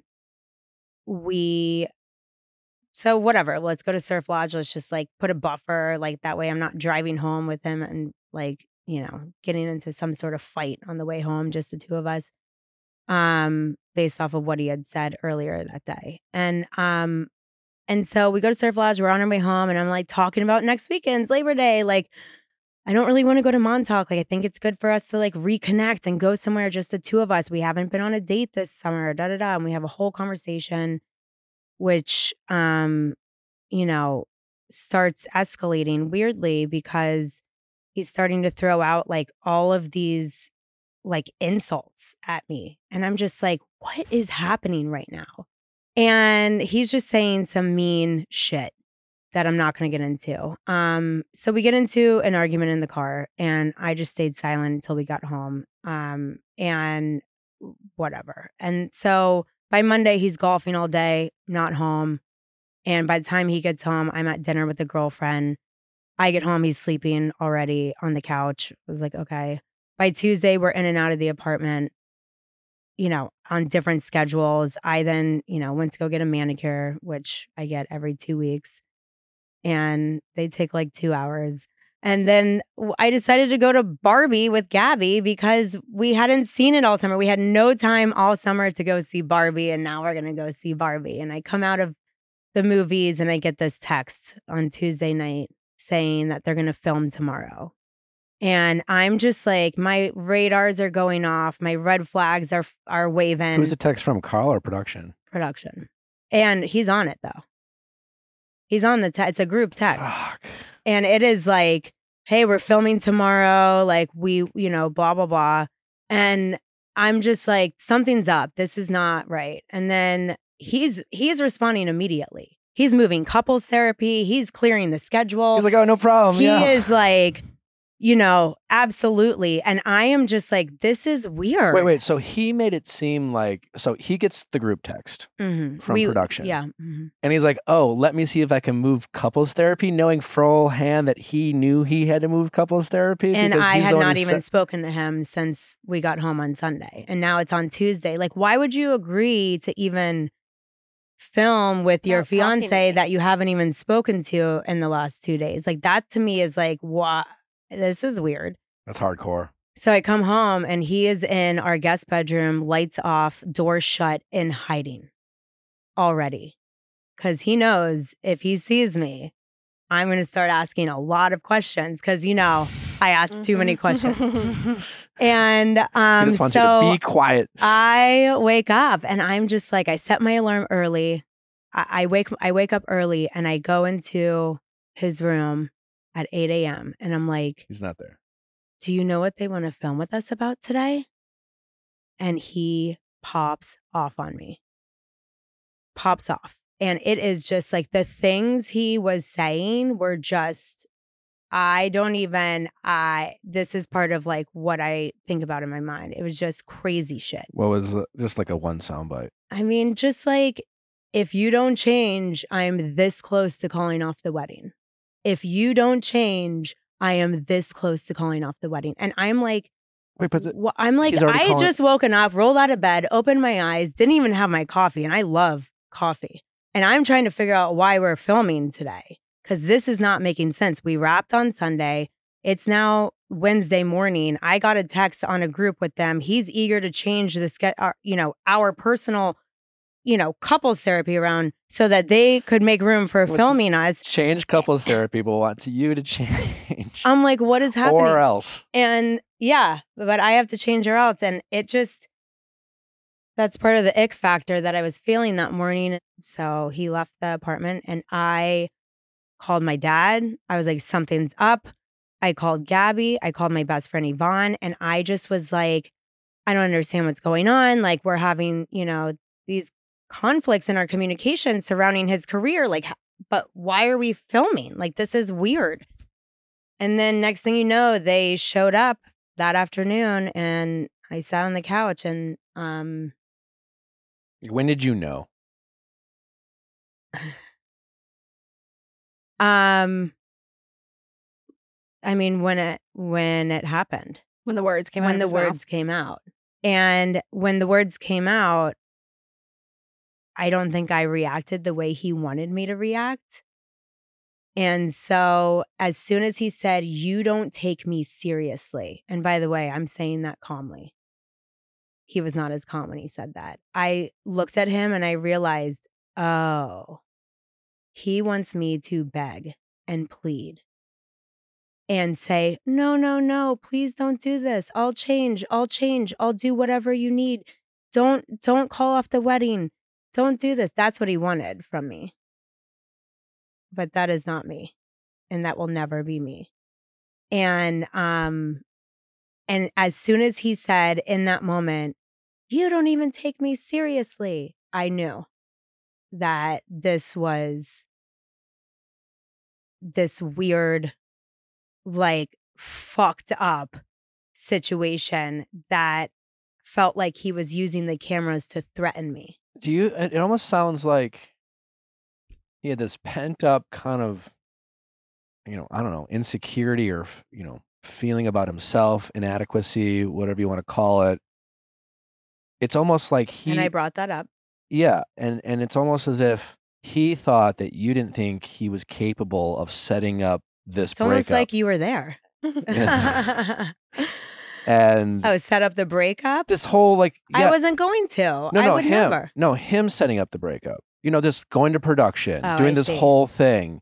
Like I didn't think he had it in him sort of deal? deal? Like almost as if you didn't think Why would I think anyone would ever do that? I don't know. 2 weeks beforehand, we're at my bridal shower, you're doing all over Instagram. But it's Why almost, would I think 2 weeks later you're wanting to break up with me and call off a wedding? Like that would never cross any woman's mind that that's what's happening. Exactly. But especially if nothing really happened. Like I didn't do anything. It seems here. like it's not like I cheated on him. Yeah. I'm not doing anything crazy. I'm just trying to ask questions about your career. Yeah. Because the way you're describing it, it's like, you don't take me seriously. It was almost like, see, I don't know. I wasn't there, but yeah, it's kind of crazy that he did all, because the whole setup seems preposterous. Yeah. To know you're going to call off a wedding and to hide yourself in a room and call other people and then almost kind of breadcrumb you. It's like he was doing pickups about your breakup before the breakup happened in a way. I think he was hyping himself up that morning, which is why he popped off on me. Mm. I think he put a narrative in his mind that he needed to call this wedding off, and he was not going to let me make any sense in a conversation with him. So in order to shut me up, he had to just pop off on me. So he breaks up with you, he ends the engagement, and then production packs up. No, I talked to my dad for 30 minutes in my room. I was like, well, he did it. Because like I said, my red flags and radars were going off. Right. A woman's intuition is unlike no other. And, our gut instinct is usually pretty spot on. So that's why we should always follow our gut. But yeah, I talked to my dad in my room, on the bed. And my dad was like, do you want me to call him? And I was like, yes, call him. Maybe you can understand what just happened. My dad called him immediately, because that's what a dad does. That's what a parent does or should do. And I then, after my conversation with my dad, I left and I texted my girlfriend who lives a few blocks down from me. And I was like, are you home? I need to get inside. I need to be inside. Mm-hmm. And I'm I have my girlfriends texting me about the bachelorette party that we're going on in 3 weeks. And I'm like, I can't talk right now. This just happened. And they're like, what? I have all my girlfriends just started meeting me at my friend's house because it was just what just happened? Yeah, it was. What did Carl say to your dad? I think it was mostly my dad trying to tell Carl that everything in life requires communication and planning. And this is what adults do. And, I don't know what happened, but it seems like you're adverse to communication around adult hard topics that need to be had. And just so you know, everyone in life has to have those conversations. And this is just the beginning. Yeah. We're not even married. We don't have kids. Like, So did y'all have a conversation after, like, were y'all ever in this house again where you were like, what the fuck was that? Yeah, was Or, there any like, off-camera breakup time? no, I did not respond to any of his texts for the first 2 weeks. I just was like disgusted, Power move. and appalled. Mhm. And I just, anything he was texting was simply to try to clear his public image. And it was less about like, are you okay? Are you eating? Like, I didn't eat for a month, like at all. I couldn't keep anything in my body. I was crying in ways that I didn't know I had in me because I don't typically cry. I was throwing up and whatever, you get the rest. And like, I was sad. I was angry. I just was going through all of these emotions that in any other breakup, I'm like, whatever, fuck that guy. He's a loser, you know? And it was rough. So I wouldn't answer him because you're not even like concerned with the well-being of me as a person, with my heart that you just broke, with the fact that you blew up my entire life and future, burned my fucking house down. And you don't even care to ask if I'm okay. He never called. He never tried to get in front of me. I mean, he would have had like a window. There would have been like probably a 2-day window that he could have gotten in front of me and said, I am so sorry. Like, I really handled all of this so wrong. And I realized that I humiliated you, but no. I finally sat down with him right before I went to the Bahamas with my girlfriends on my bachelorette trip. And he just was not capable of taking accountability.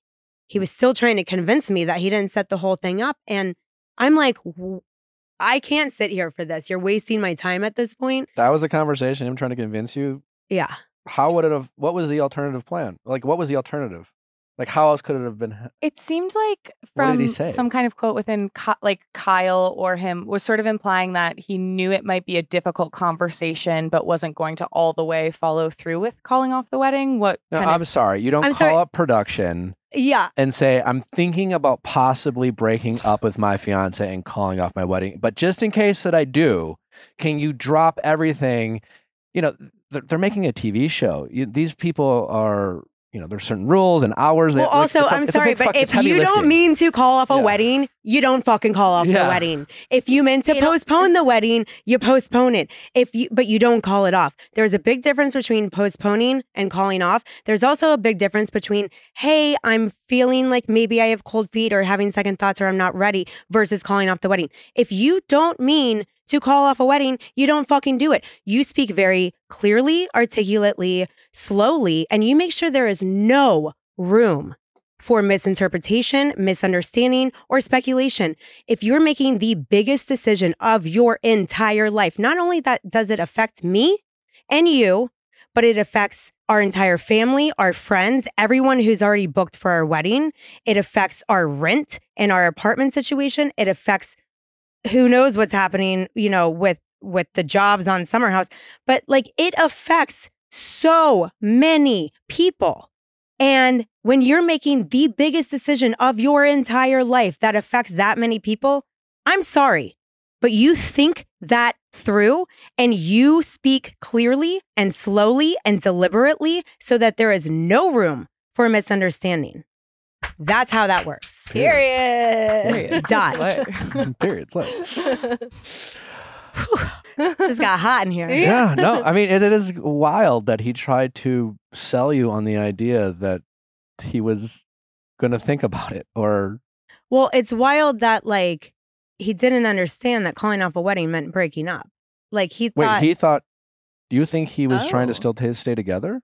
I think he was still... He wanted to still date you, but he just was like, I don't want to marry you. What? Are you... What? Okay. Well, even if that was his plan, because I guess people have done Natalie. that before. I mean, I'm spilling water now. No, but you don't do that by doing what I'm he did sorry, on the but, show. if Nick were to come to you and be like, hey, I want to call off the wedding, but I want to stay together. No, we're done. Yeah, sorry, no. Sorry, if you don't want to marry me, what are we doing? We're just wasting our time. Yeah, and guess what? At this point, you've already wasted 2 critical years of my life that Truly. I'm not about to waste anymore. But even if there were a chance, him doing it the way he did. No, there's no It's like, I want to call off our wedding on TV, embarrass you, but we can still stay together. No, that's Did insane. he move out of the apartment too, or was that something he wanted? Is that something you told him to do? I didn't really tell him to do anything. It was mostly like the first couple of weeks I had, certain people as go-betweens trying to understand. Well, first of all, he ran away immediately. I don't know where he went. I don't know what he did, but he left New York pretty much the next day after that happened. I had to go film a scene with the girls, but he refused to film anything else after that. Was the scene? Yeah. Because that's cool. Yeah. And then What am I missing? What? It's just ridiculous. after the breakup, like conversation on camera, I still had to go film Yeah, with another, with the and girls. he was like, I'm done. And he just refused to film anything else after that and like ran away and left town.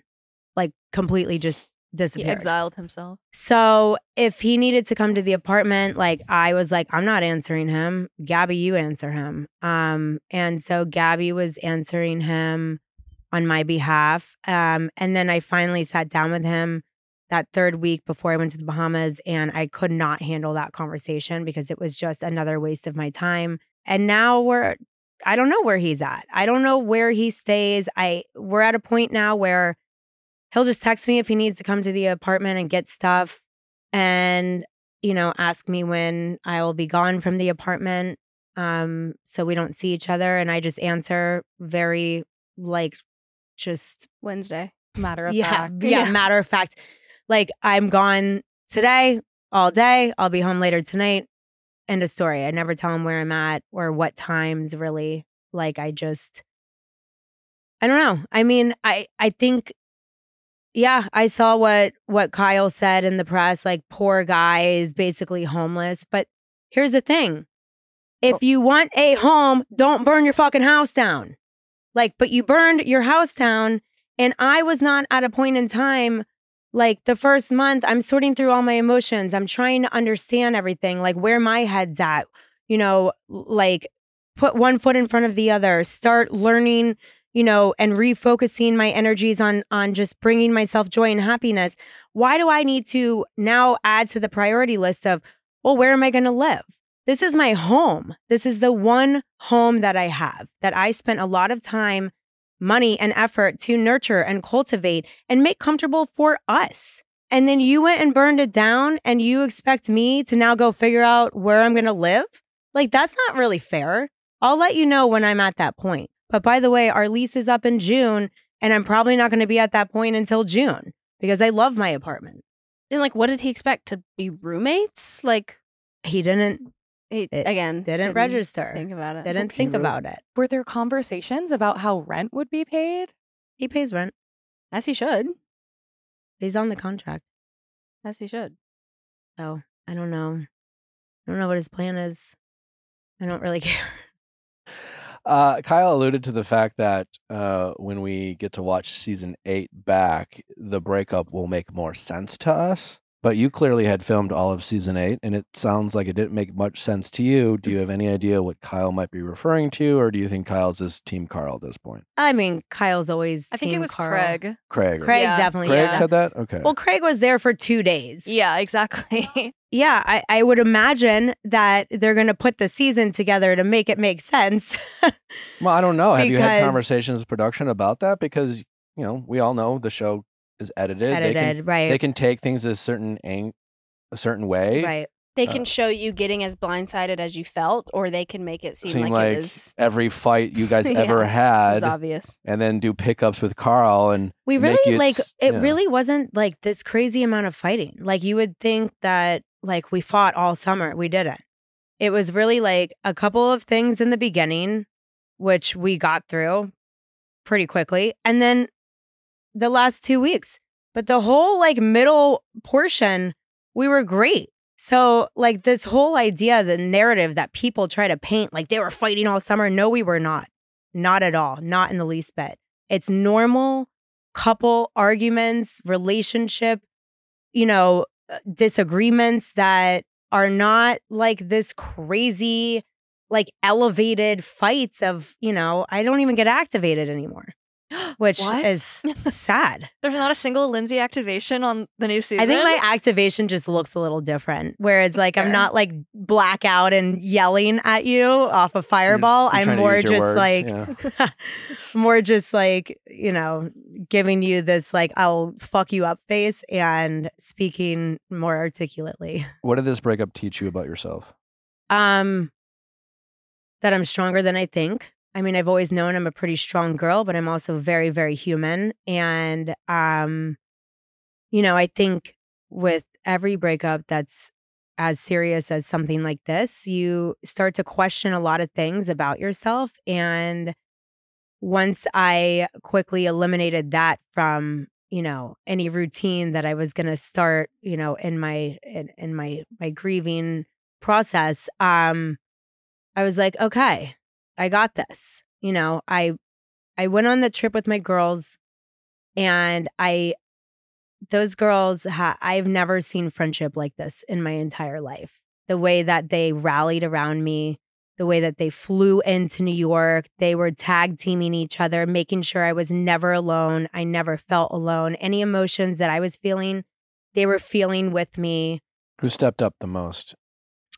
I think about I had a wedding in Portugal a week after the breakup, and it was for one of my best friends, and I didn't want to miss it at all because she was actually on season 1. Her name is Jacqueline, and we've been through a lot together, and I didn't want to miss her wedding. I wanted to be there and celebrate her love with her fiance, now husband. And I had one girlfriend using her points to book another best friend to go to Portugal with me so I didn't have to go alone. And I cried and cried and cried about it because I just thought it was the most beautiful thing that friends could do. It's like an army, and like I would not want to fuck with these girls. They're the strongest girls I know. So I really just regained my strength from them. And after I did that, I got this confidence of like, okay, I can do this. Like I can start moving forward. I'm ready to move forward. Like I'm not going to, dedicate any more time on just thinking about this absolute disaster of a breakup. And just started putting one foot in front of the other and kept the momentum. And then I started traveling, and I was like, all right, I booked myself. Like it started with the Bahamas, and then it was, I went to Denver with a girlfriend, and we had like a really fun weekend. And then I came back and I went to DC, and then I went to Nashville, and then I finally was in New York for like the last 2 weeks, just sitting still, and went to dinner with all the Summer House girls, and that was fun. And just been putting myself out there more in New York now. Yeah, I was, seeing you with all of the girls. It looked like such a nice moment. Can you talk about how, at times during definitely season 7 and maybe season 8, there seemed to be some tension. Can you talk about how your relationships with all the girls in the house are now? Yeah, I had a really great summer with the girls.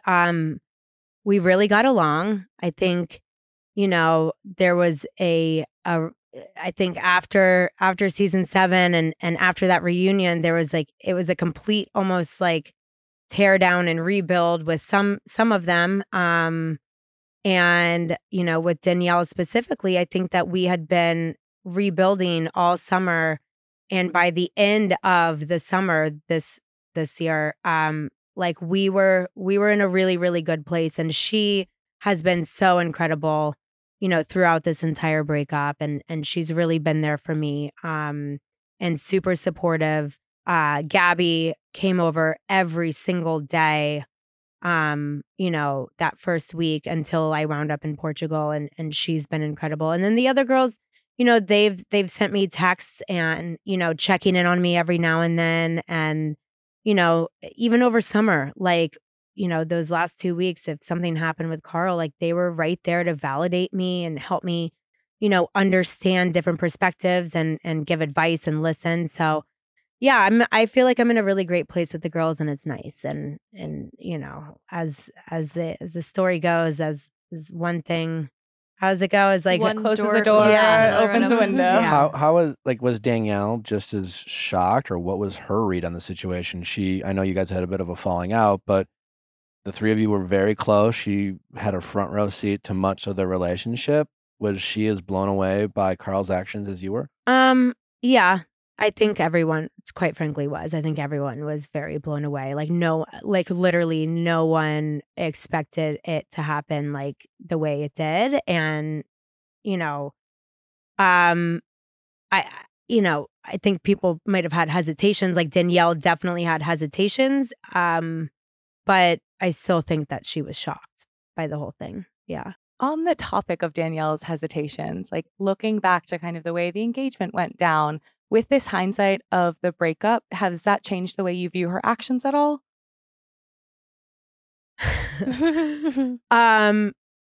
Listen, I think an engagement is like one of the biggest moments in someone's lives. And, that's one of those things that you just don't touch with any negativity at all whatsoever. So that whole conversation blew my mind. No, I'm not, I'm not going to say like.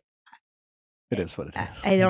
I don't think that her actions last year were like necessarily justified, but I do think she does have good intentions and she does have a good heart. I think her delivery is just often. Do you think she sees that now? Because yes, she does. I didn't really understand. She was like, I'm not trying to make this about me, but montage of her talking to everyone. There's no but after I don't want to make this about me. It's their engagement. I get you're close, but like, yeah, she's been incredible though, in this whole process, and she's very clear. She made it a point, like going in, I think, to this summer, or like going into the idea if something happens, like I'm gonna have to take someone's side here, and she obviously chose my side. So it's been nice having her, as that lockstep friend again. I really like someone who can take a side, because a lot of people don't. Some friends like to be Switzerland.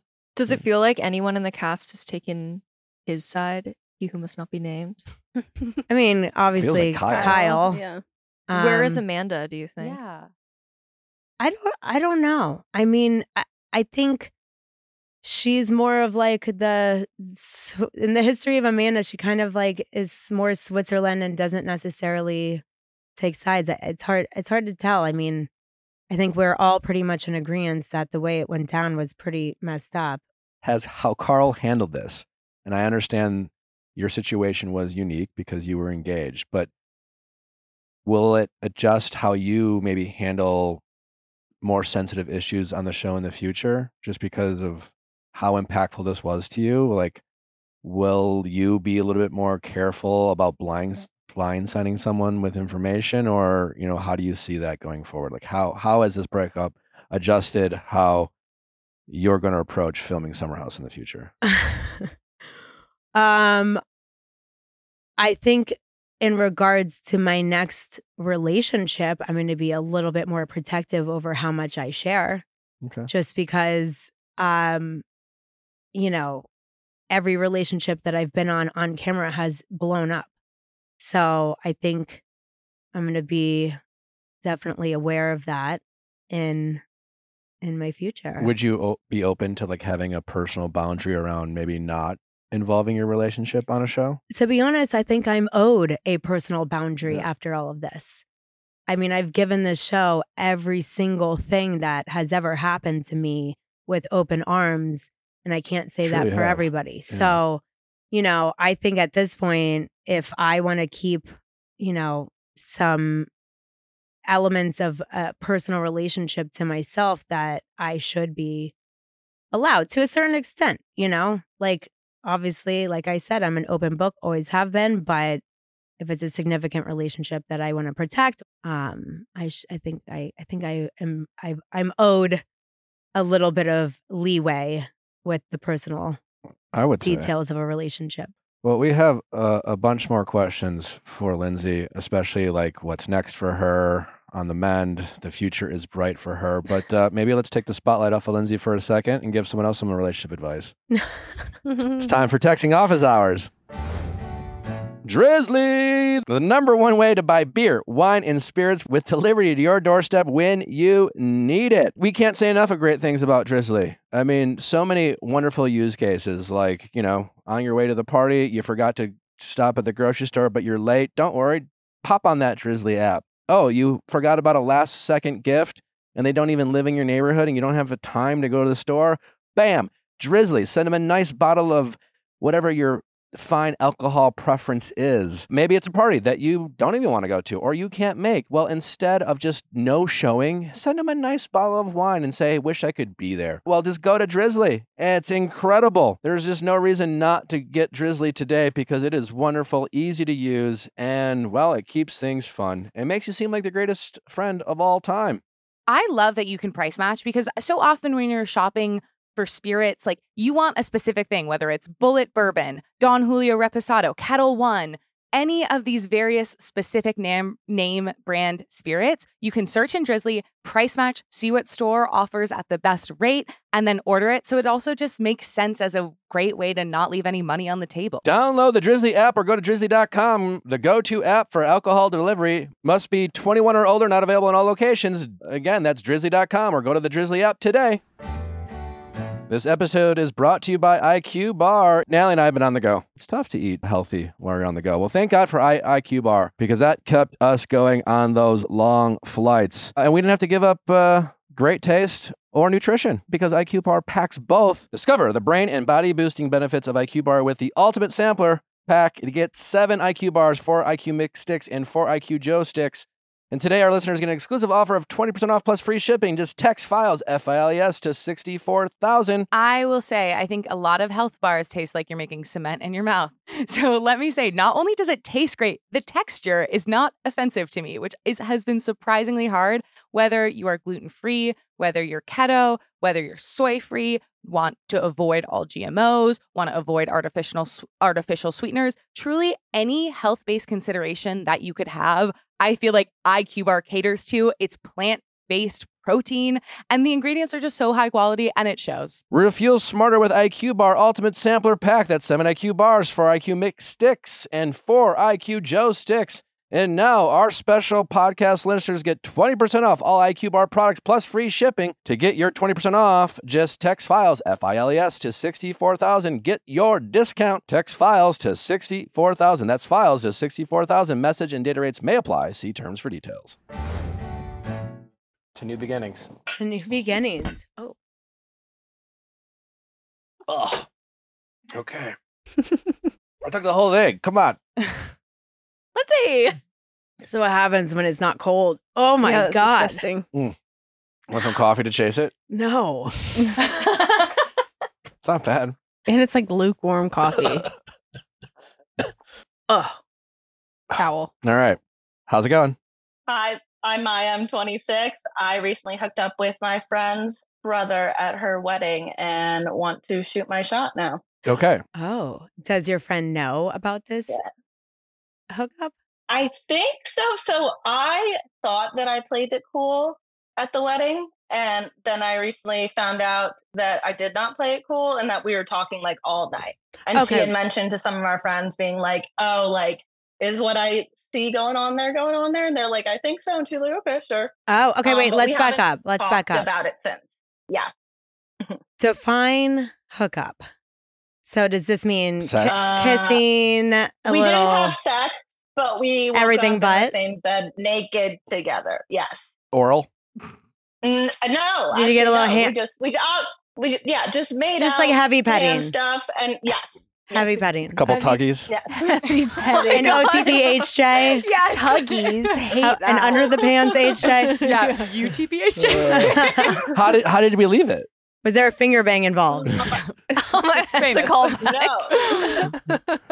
No. No. Well, we. So this is like kissing and heavy petting. Yeah. Like we. So you rounded first. Was he double clicking the mouse? But they were both naked. Well, we almost had sex, and then we were both too drunk, and so then it just didn't work out. And the next morning, I was like, "This is not a good idea, so we're not going to have sex." Oh, would you say you made it awkward in the morning? I think. Well, so we had a brunch the next morning. Oh, so this is the night of the wedding. Families there. Yes, the wedding night. Okay. And then, so the whole family is there. All our friends are there the next morning.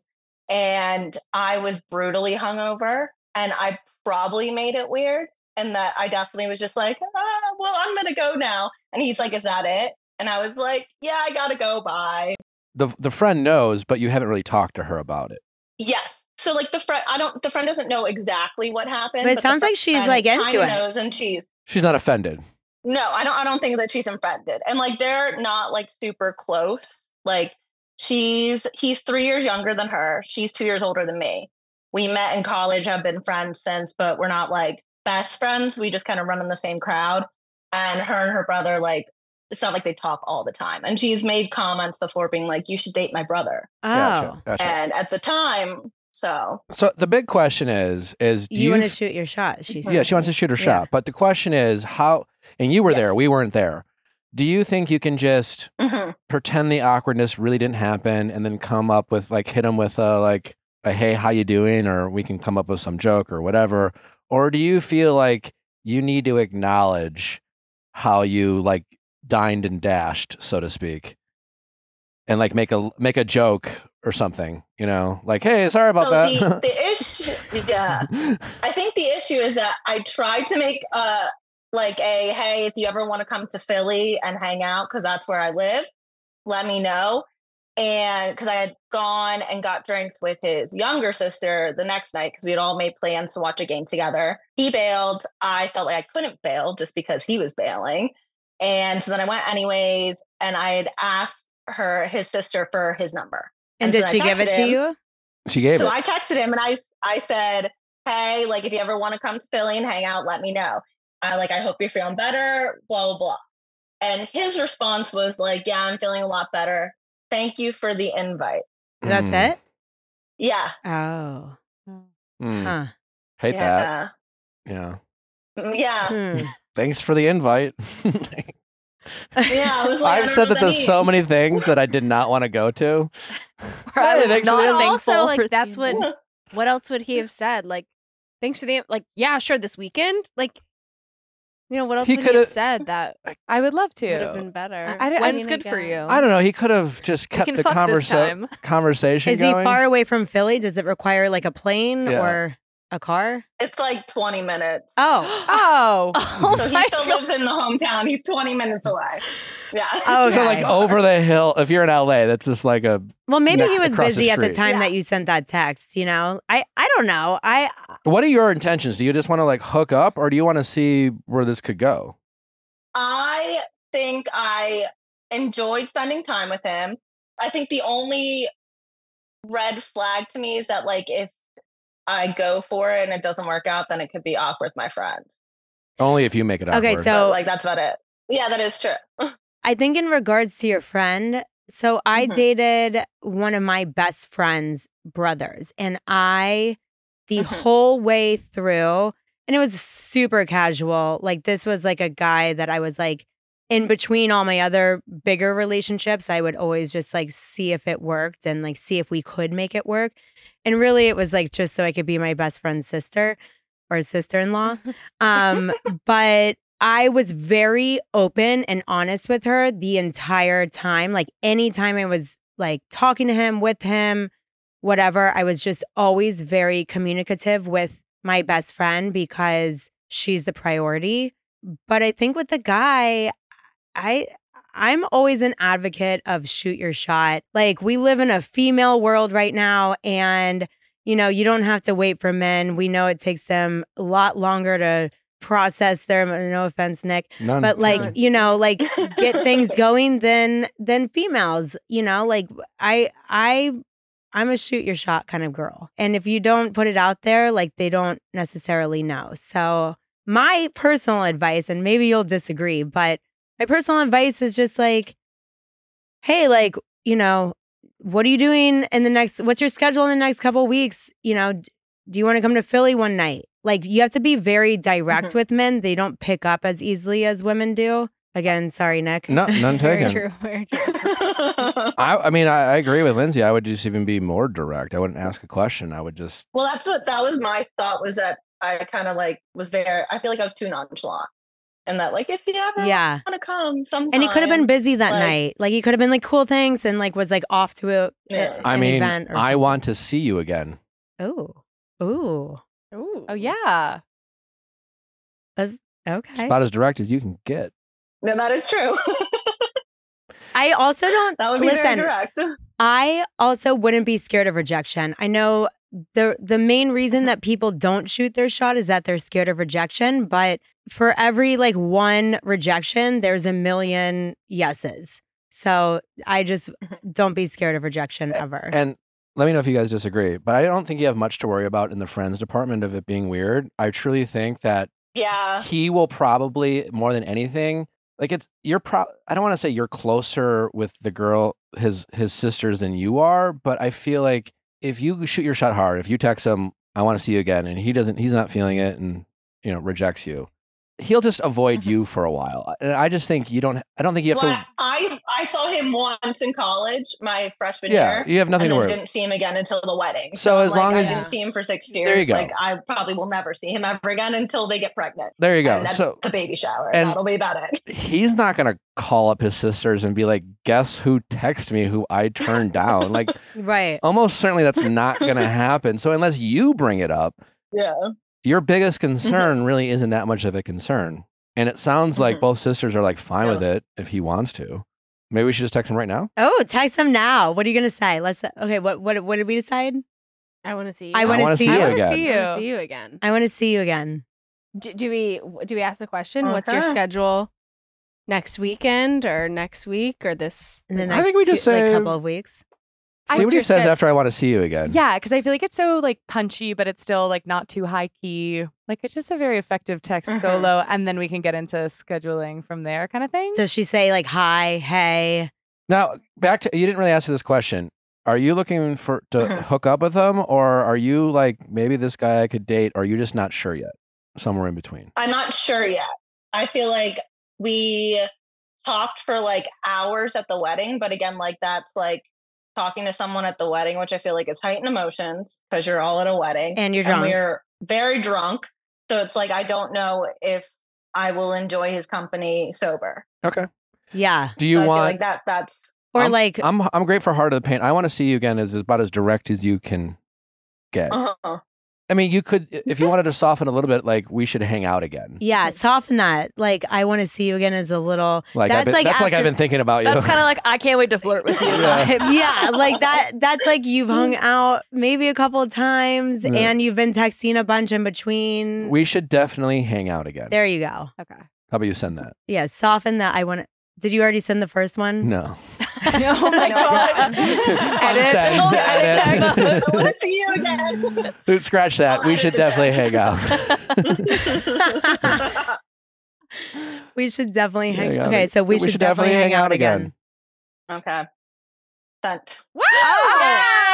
Did you put an exclamation or a period or no No punctuation. no punctuation? Punctuation. No punctuation. I don't know if he'll answer right now, but we'll see. Doesn't matter. That's okay. Circle I mean, back. It matters, but like it doesn't really matter. He'll answer in 3 hours when he No. gets off work. Circle back with us and give us an And update. if he doesn't, then that is an answer as well. There you go. We love that. Period. Well, if he doesn't, then Fuck go on him. dates with 15 other people. Yeah, fuck him. Period. I would. Do you That's follow? an option. Do you follow each other on social? No, he doesn't have social media. Oh, I like that. hot. Hmm. That's cool. That's Nothing. hot. Yeah. No Instagram, nothing. We love. Which I feel like is harder in the sense of like, I really have to shoot my shot then. Have you Googled him? No, Mm, I no. have not. You always got to Google. Gotta I, t- I was like that too. Well, I do have. Okay. I do know his sister, so I feel like that was Google in itself. Yeah, I guess. Yeah. All right. Well, let us know. yeah, keep us posted. Send us some Sounds DMs good. and let us I know. will. Can't wait to find out. All right, good luck, I always, Maya. I want to wait a few seconds, but we got to go. There's no way he's writing back right now. Like, okay, when? He does work. What if he just answers? How about tonight? Yeah, Amazing. That'd be something. that would be something. That'd be All right, something. keep us posted. I will. Thank you. All right, take care. Bye.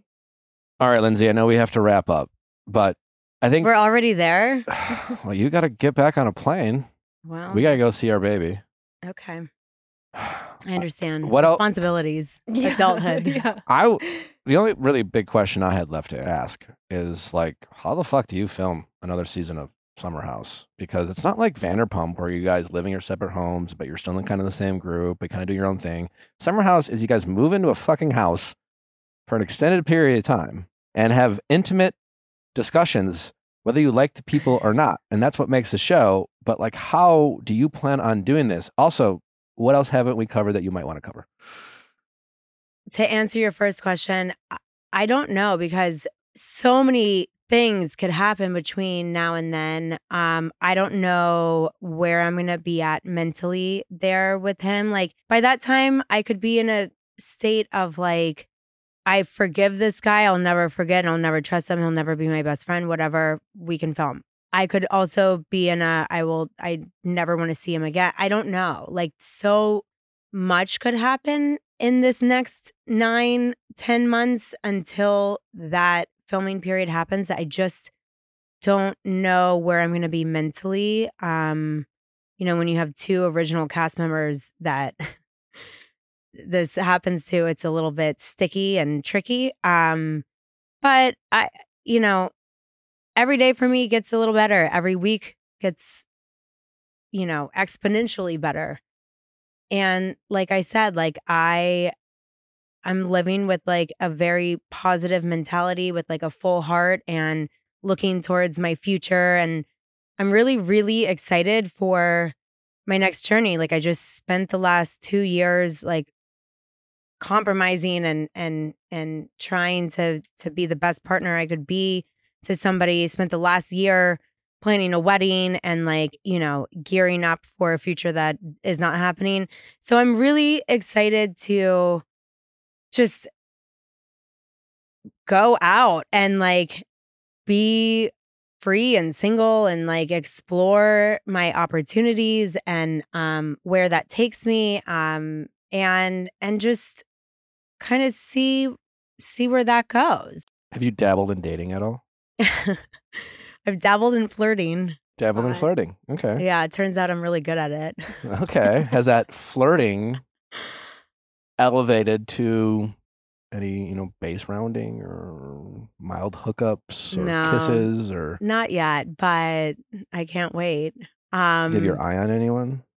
I don't have my eye on anyone. I'm not taking anything too seriously right now. Okay. Like I'm just like, I'm really focused on just finding joy and happiness and somebody who matches my energy. Mm-hmm. Like I have a lot of energy to give this world and I have a lot of drive and ambition and excitement and all the things that Carl didn't think I had.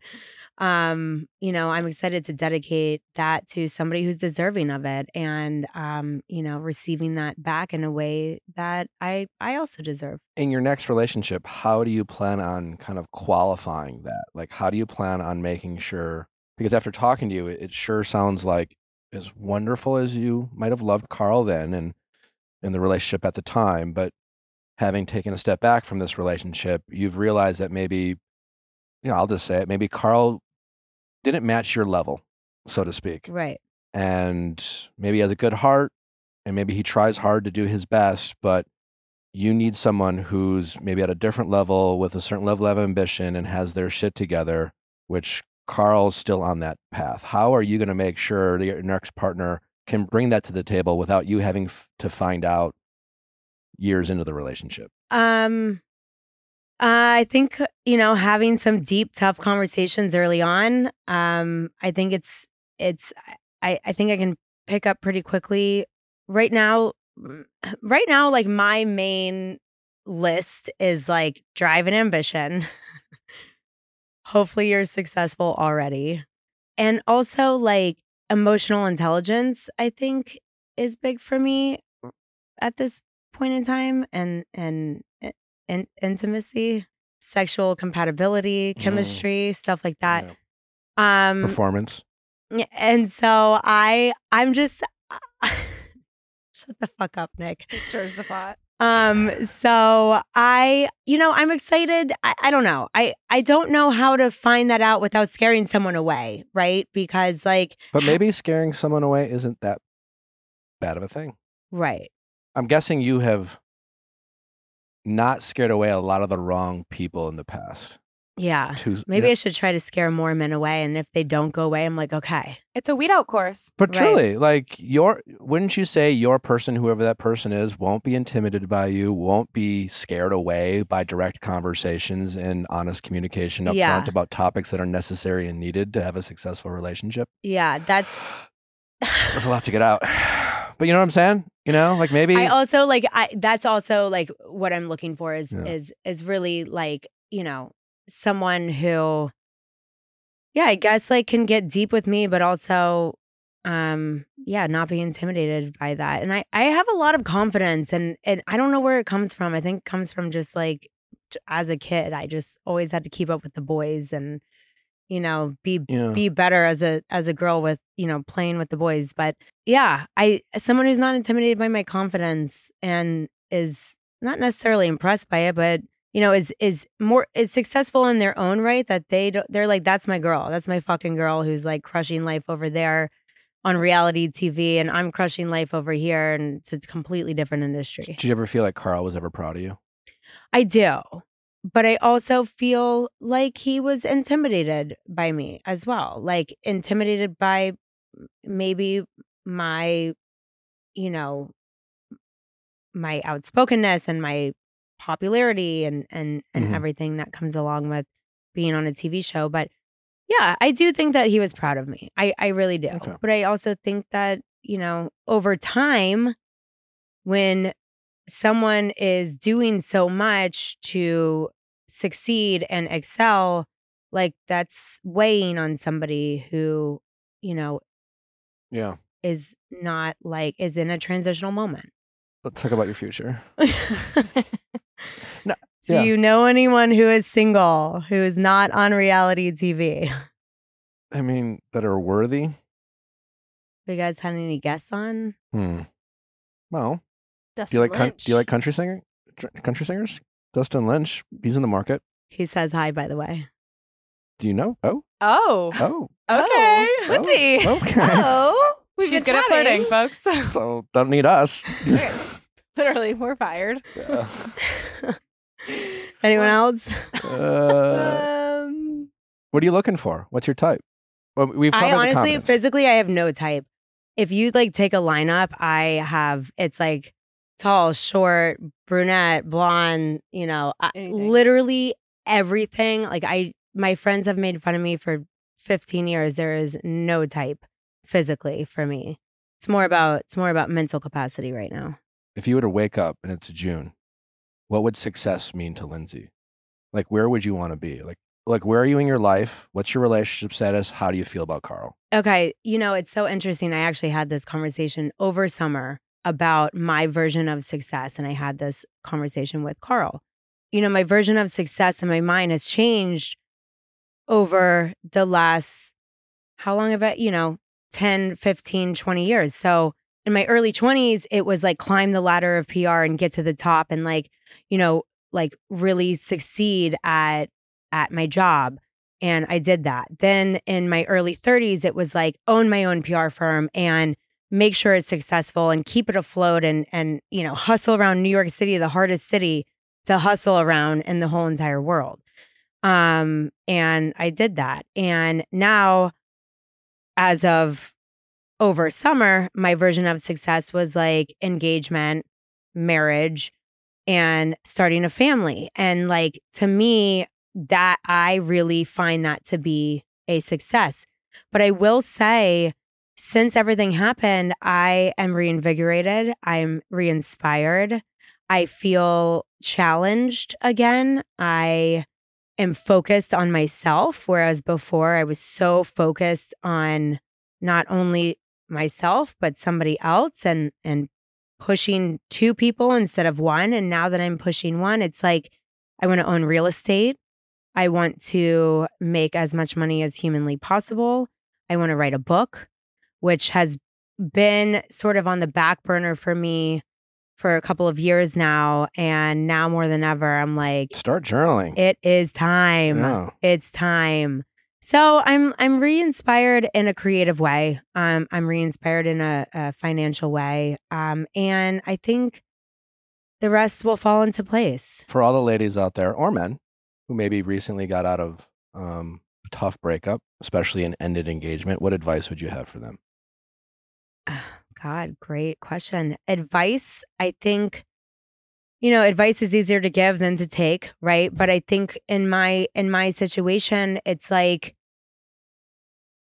really think about what you want, really think about who you are and know your worth, and don't settle for less.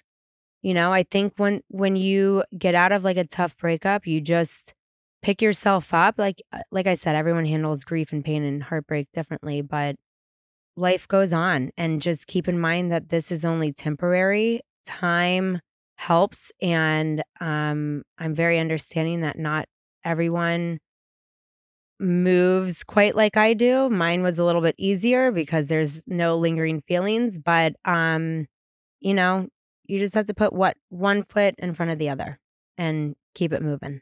All right. I know you got to go. But we got a plane to catch, folks.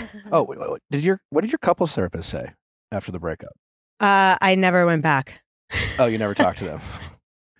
No, he wanted me to. And I was like, how did you cancel the couples therapist, do this on camera, and then beg me to go to couples therapy? You canceled the couples therapy. Carl tried to drag you back to... Yes. Yeah. And then he had spent like the last 2 weeks of summer telling me couples therapy wasn't working. I'm like, dude, you just spent the last 2 weeks telling me this wasn't working. Then you canceled it to do this on camera. And now you're sitting here trying to get me back into couples therapy. Like, none of this makes sense. None of this. This is not making sense to me. And I am absolutely not going to a couples therapist when there's no couples involved. Well, Lindsay, I can't thank you enough. You seem like you're in great spirits, truly. Thank you. In only 2 months. I mean, I think that's not lost on me, at least. Someone who's tough. Breakups can be tough. 2 months, you've crushed it.